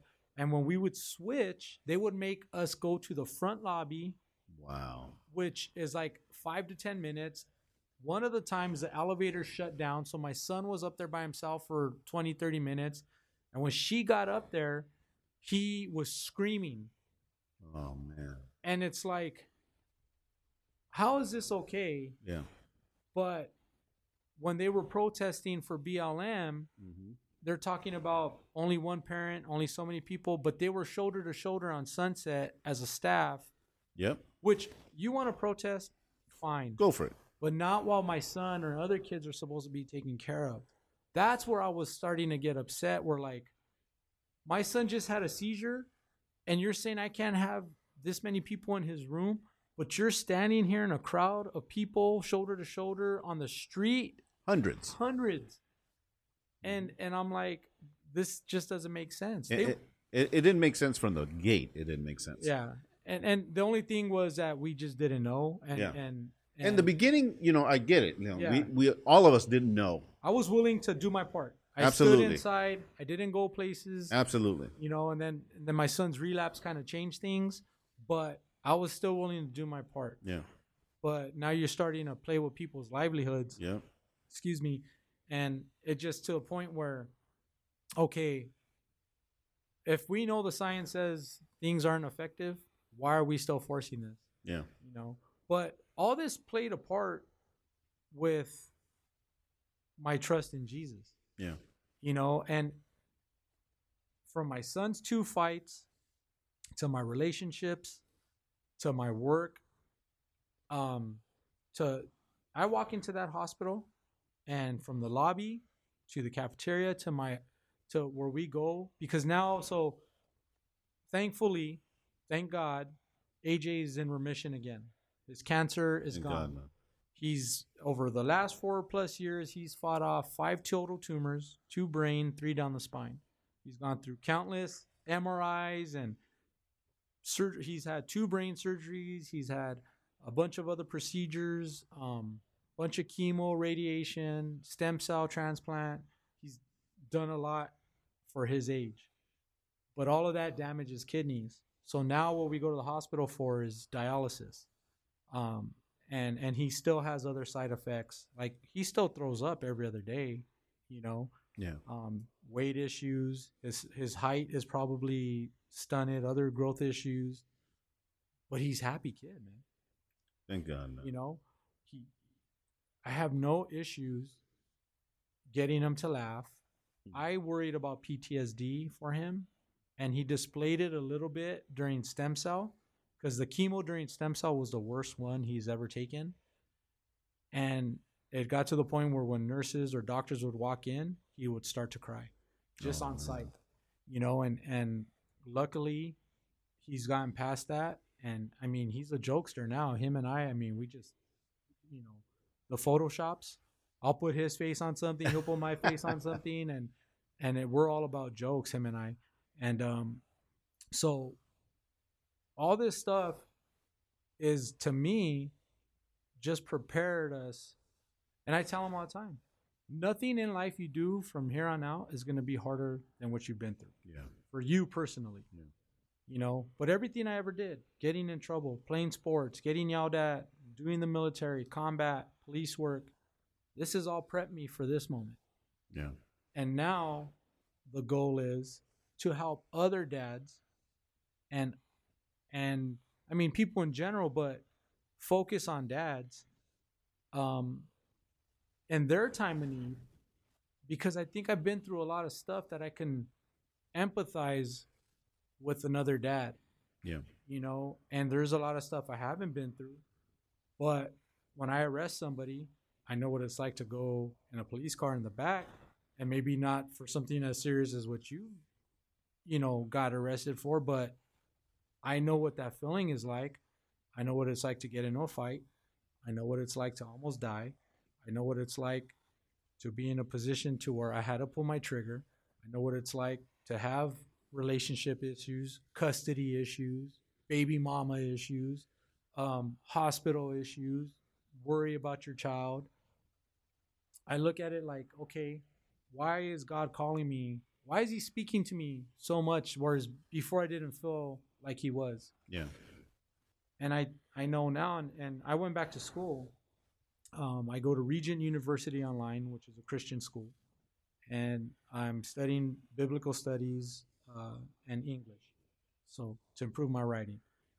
All of this is for a reason, to where now I have a goal of one day maybe being a counselor for a church, or starting something with a church where I can help other dads. Yeah.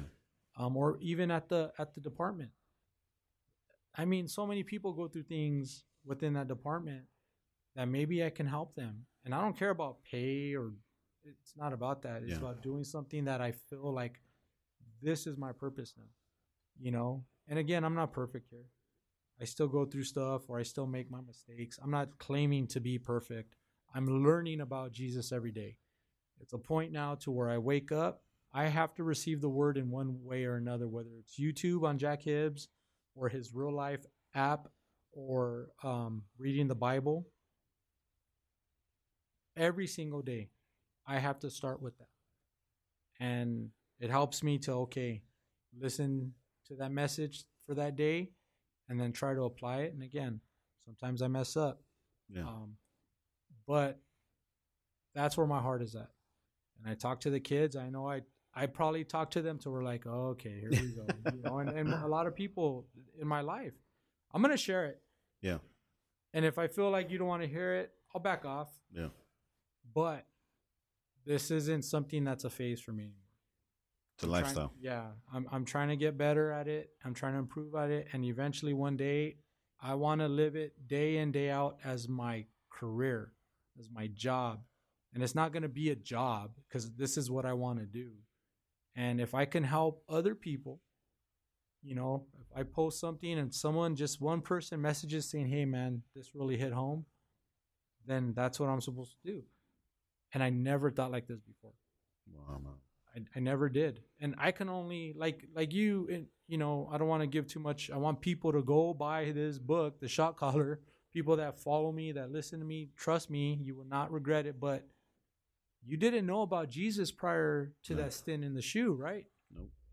And all of a sudden, he's there.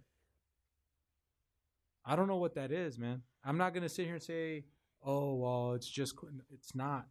No, it is not. It's an encounter with Christ. And I think it, you know, if you're listening to us right now, you're going to encounter Christ differently. Sometimes it's in a very dramatic fashion. Sometimes it's just a whisper. Sometimes, you know, we go through things and it's so obvious that he's there with us, and then we have to respond to that. I like what my business partner said one time, and this has stuck with me ever since he said it. He said, everybody has an appointment with Christ, whether you like it or not. Everyone will have an appointment with Jesus, whether you like it or not. It's how you have prepared for that appointment. And man, that just like... And you don't want to be late. And you don't want to be late to that one, man. Yeah. Oh, you won't be late to that one. Well, yeah. I'm saying late and... yes, in the preparation. Right. Or the lack of. And that's what I'm realizing is things I'm learning about sin and you know, things like worrying. I didn't know about that before. And I always thought to myself, well, I live a good life as far as trying to be a good person. So that's enough. Yeah. You know, and you learn the deeper you get in the Bible, it's not enough to just be a good person. No. And that's cool. You know, I'm not going to sit here. Like I said, I know guys and girls that believe, some don't. To each his own. But for me, I have a reason to be thankful to Jesus because my son is still here. You know, and I've seen him work. I've heard him talk to me to do things that I never would have done. And I don't have to explain that to anybody. I don't have to convince somebody because he's convinced me. Yeah. You know, now I will share that and I will talk to people about it and encourage them. But what I went through, what you went through, we don't have to convince anybody. No. It's not about that. The evidence is in the pudding. It's a changed life. And I read your story and I'm like, wow, if Jesus can do this for this man right here, how can people deny that?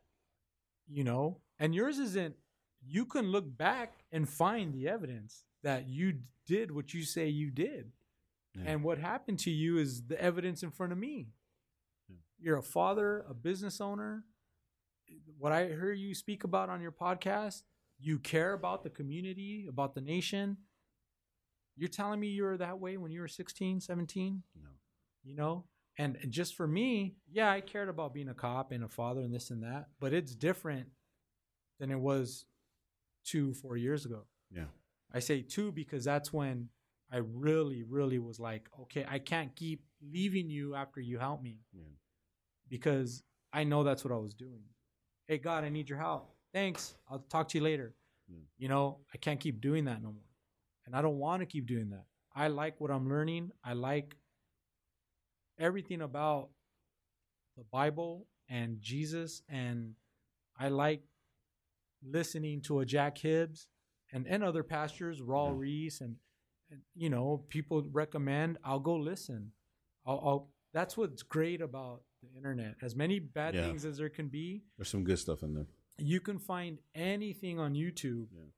And there are some good messages on YouTube where, you know, instead of listening to music, I just throw it on I'll put headphones on, or while I'm working around the house or driving, that's what I listen to. You know, and again, everybody has their own way. Yeah. I'm not telling you to do this every day or telling anybody to do this every day. That's for me. Yeah. And for me, I have to stay on top of it because I believe within myself, I'm afraid of saying, okay, thanks again, Jesus. I appreciate it, but I'm going to go back to doing my own thing. Yeah. I don't want to do that again. You know, and that's awesome, man. Listen, as we land the plane here, I want you to share how do we, because I think we need to really support what you're doing, and there's some things here that we want to promote. One, how do we follow you? I want to hear how we follow you. How do we donate blood? Where do we do that? And then we'll save the dragonfly wood design or _ design. Yeah. Because that's some really cool stuff that you could support your family with as well. But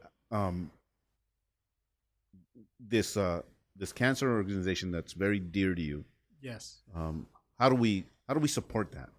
Yeah, there's several of them, but this one, so I told you in the beginning, I felt his mom and I, AJ's mom and I, we felt alone. And despite all the friends and family, that first part of it, you feel like you're helpless. Well, this cancer organization, the Jesse Reese Foundation, also now is known as Team Negu, which is Never Ever Give Up. It was started by Jesse Reese, who was an 11-year-old who gained her wings from cancer. And to sum it up, her story is she left the hospital after treatment, asked her dad, how come those other kids can't go home? And he said, well, they have a different cancer. They have different treatment. She felt bad because at that time you didn't have your iPads and all this stuff, right? So she felt bad that those kids were stuck, bored. She went home and started bagging her toys to give to the kids so that they could play with. And this story, even when I think about it, it touches me, my heart, man. She started what's called Joy Jars.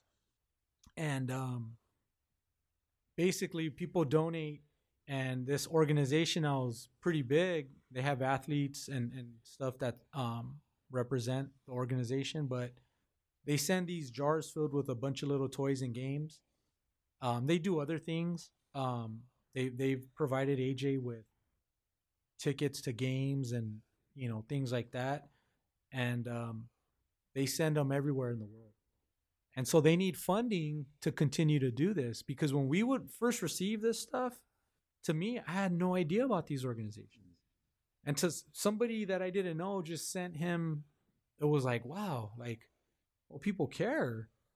And then they invited us to this thing called Area Codes, which was a bunch of high school baseball players, like all-star baseball players from around the country, go to Long Beach and play and work out. And we were invited with other cancer families, and AJ got to hit balls with some of the athletes, and so cool. Other kids that were there were playing Fortnite. They were playing games on video games with the athletes, and these kids were real cool kids, man. I remember my age or being in high school, I wouldn't have known how to be around cancer kids. You know what I mean? But these kids are advanced. More kids I've seen at that age are far more advanced than I was at that age, as far as being sympathetic to kids in need. Yeah. I wouldn't have known what to do. But so Negu, they do this type of stuff, and they've made AJ an ambassador. But they're awesome for the cancer community and just bringing joy, and they do things to raise money all the time, and they give back so much. So that's what Team Negu or the Jesse Reese Foundation, all because of one wonderful little girl in her time of need, wanted to help other kids that she didn't know. That's incredible. And it's just blown up. And then the to become a blood donor to the Children's Hospital, how do we go about that? Yeah, that's pretty simple. So when AJ was going through stem cell, he needed platelets, and we had to wait because there was a shortage, and I had no idea that there could even be a shortage on this stuff, right? You just think it's there. Yeah. But you have to go in and donate.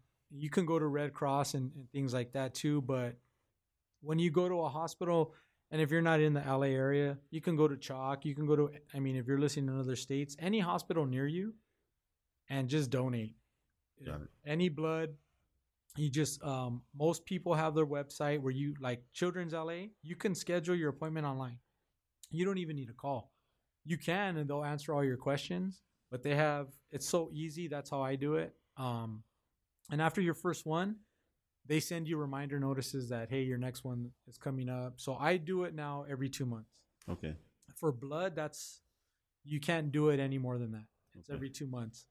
Platelets, I believe you can do it every 2 weeks, but my veins don't show enough, so I can't give, because that's a longer process. Okay. It's also needed just as much as blood, but yeah, your veins have to show pretty good. Otherwise, I think they can collapse, or something can happen to where it won't be very good for you. Okay. As far as it won't feel good. But like my brother, he does platelets. My uncle does platelets. But our whole family now is like a regular there. You go to CHLA, if you do a direct donor for a child, they already know my son. They know us. I see people there, and it's just cool jokes, having a good time. But the one thing I want to stress is, because a lot of people like to donate for AJ. AJ still requires blood transfusions, but he's in a good position right now.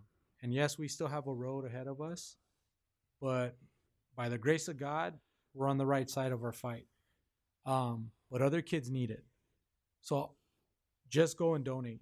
It doesn't have to be Children's LA. It could be St. Jude, City of Hope. There's a shortage everywhere. And for AJ's birthday, this past one in December, his mom had an idea, let's do a blood drive there. So they're usually not open on Sundays, but they opened up for everybody that follows us that wanted to donate that Saturday and Sunday. And so we had booked the whole weekend getting people to donate. But yeah, it's so easy. Just go to, the first time I did it, I Googled CHLA blood donor, and it pops right up. Okay. Or they give you the number, they answer. You can talk to somebody live. But it doesn't, again, you don't have to do a direct donation for my son. Just do it in the general. Donate. It'll get, because it has a lifespan. Okay. So even if you did do it for my son, but he didn't require it, it gets sent to somebody else that needs it. Got if it's nearing its shelf life. Yeah. So just go give to these kids. Man, I know so many kids now, and I see so many families that, when they need, I feel that. Yeah. And I've seen, we just had a kid need white blood cells, which is a different process. It's like a 3-day process, but they need that too. And I tell people, if you can't do it, no worries. When I post about it, You don't have to do it. I get it. Some people have conditions and not able to. Yeah. But you can post it. Yeah. And maybe one person that follows you does it. And it becomes a ripple effect. And that's it. That's all. That's all we're asking, you know. Share it. Do it if you can. What's your Instagram handle so we could get guys on board? Yeah, mine is at dads_in. Okay, dads in the fight _ between each word. Got it. So yeah, it's a public page. That's where I post pretty much anything concerning Anthony and the hospital and other stuff. And then eventually I'm gonna get back into highlighting dads, focusing just, and it's not much. It's a post, you know, but people need to know that because we got a bad beat, and I mean, and it's not like it's not deserved in some cases, but people like to think dads don't really take part in a lot of this. Over the last 4 years, I think I've maybe missed 4 appointments of my sons. Wow. You know, and that's still trying to do everything with my daughter. And I'm not looking for a pat on the back. I'm just saying we're there. Yeah. And it's not just me. I know people in tougher situations that manage it. Yeah. You know, so there's a lot of dads that need recognition that don't get it. I agree, big time. And the last one is your girlfriend's woodworking business, and you could follow her at dragonflywood_design, and go check it out. You know, every one of you guys that Angelinos, and I know there's so many of you that listen across America. I want to say thank you so much. And the other thing is, please do your part and donate blood to your local hospitals. Make sure that you become not just, and like what Ricky said, maybe you're that one person that, you know, has a great following. Putting these things, you know, shedding a light on them, posting about them, this also helps. So I want to thank you, Ricky, so much, man, for being here, for your story, for sharing, for being transparent with your story, man. Dude, thank you for being a good dad, dude. I think we need so many more men to step up and really take that responsibility as dads. We do matter. And sometimes the reality is we're overlooked, but dads are awesome. God designed, and we have an incredible responsibility to lead family, to lead our children, and to make an impact in society. And you're doing that, brother, man. And I'm so. Can I say something real quick? Yeah, sure. I got lucky. I had a dad that did everything with us and for us, and he wasn't perfect. But I think for me, I had the perfect example of how to be a father. But also, I'm 42, and when I'm around my dad today, I feel like nothing can touch me. I'm safe. And I think that's the goal, to make your kids feel safe, no matter if you get mad at them, if you scold them or whatever. At the end of the day, they know my dad is there and he's going to take care of me. And we can't, I mean, obviously, protect from everything in the world. Yeah. But my dad's given me the feeling that he can protect me from everything in the world. Yeah. And to me, that matters most. And my mom, too. You know, Carolina is the one who's done a lot of the care for AJ. Well, there's 2 reasons. She's an RN, but above all, she's mom. Yeah. And we all know that when you're sick or not feeling good, nobody makes you feel better than mom. Like mom. Yeah. So you know your role. Yeah. Embrace it. But I had the perfect example of that. And my grandpa as well. Both hardworking men were there. I have uncles who devoted their lives to their kids. So I got lucky that I had so many examples, but above all, the one which is my dad. And I know not everybody is lucky to have that or blessed to have that. Man, well, you're definitely blessed, man, to have a hero for a dad. I want to thank you, man. You know, every time I have law enforcement here, it just thank you for what you do for community, for what you do in your families. And I'm gonna make as much noise as I can to educate the public at large that we need to support you guys, and we need to be respectful to you guys. It's not an easy job. But dudes like you, man, I come across, and I'm so grateful for your lives and for what you do. Man, my hat's off to you, dude, and to your whole entire department. You guys do an excellent job in Los Angeles, and I know that we cannot allow, just like in anything, in any organization, so long as there's humans, there's going to be mistakes. So long as there's humans, there's going to be some bad apples. But that doesn't mean that the entire tree is filled with that. And the LAPD is an outstanding organization that has done so much more good than bad. And I thank you guys. Thank you so much, man, for your service in the military, and your service here in Los Angeles, man. I love you guys, and I love you, brother, man. Thank you so much for it. Thank you, bro. And we just met, but man, you got a friend for life. Sorry to say it, bro. And thanks, Ed. yeah, there you go, Ed. So, real quick, going back to my girlfriend's Instagram, dragonflywood_design. Guys, it's faster than you think. Mother's Day is coming up. You gotta, if you want something different, look at her page. She makes some cool stuff, and it's all hand carved, hand cut. Everything's done by hand there, and it's all her. I help a little bit, but she's the handy one in the relationship. But check out her page, and we appreciate the support. And Casey, thanks for having me on. This is a cool experience, man. I was really excited to do this, so thank you. Yeah, you're welcome, man. Thank you, man. And just so you know, I've been in the sign trade for 23 years. I checked out her page, at dragonflywood_design, and this is all custom made stuff that she makes. It's all by hand, so it's just a whole different element, and it's really cool stuff. You go check her out, and go purchase some stuff.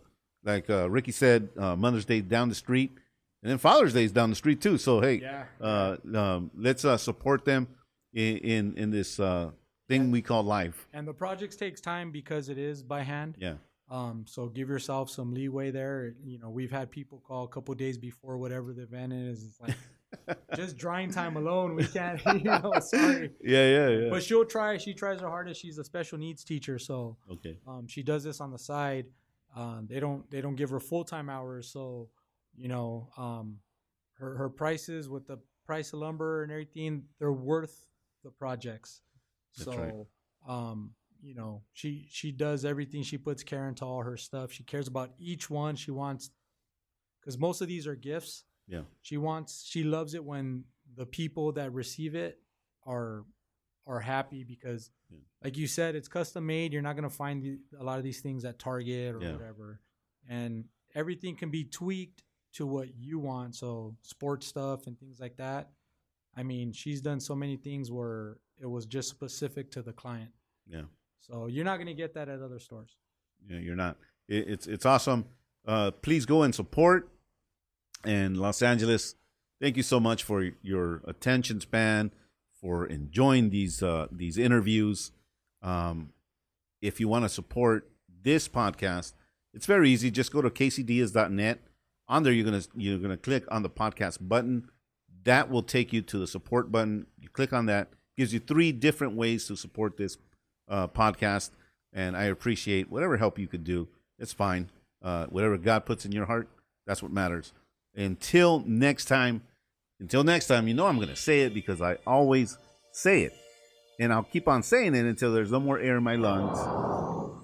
Keep Jesus first.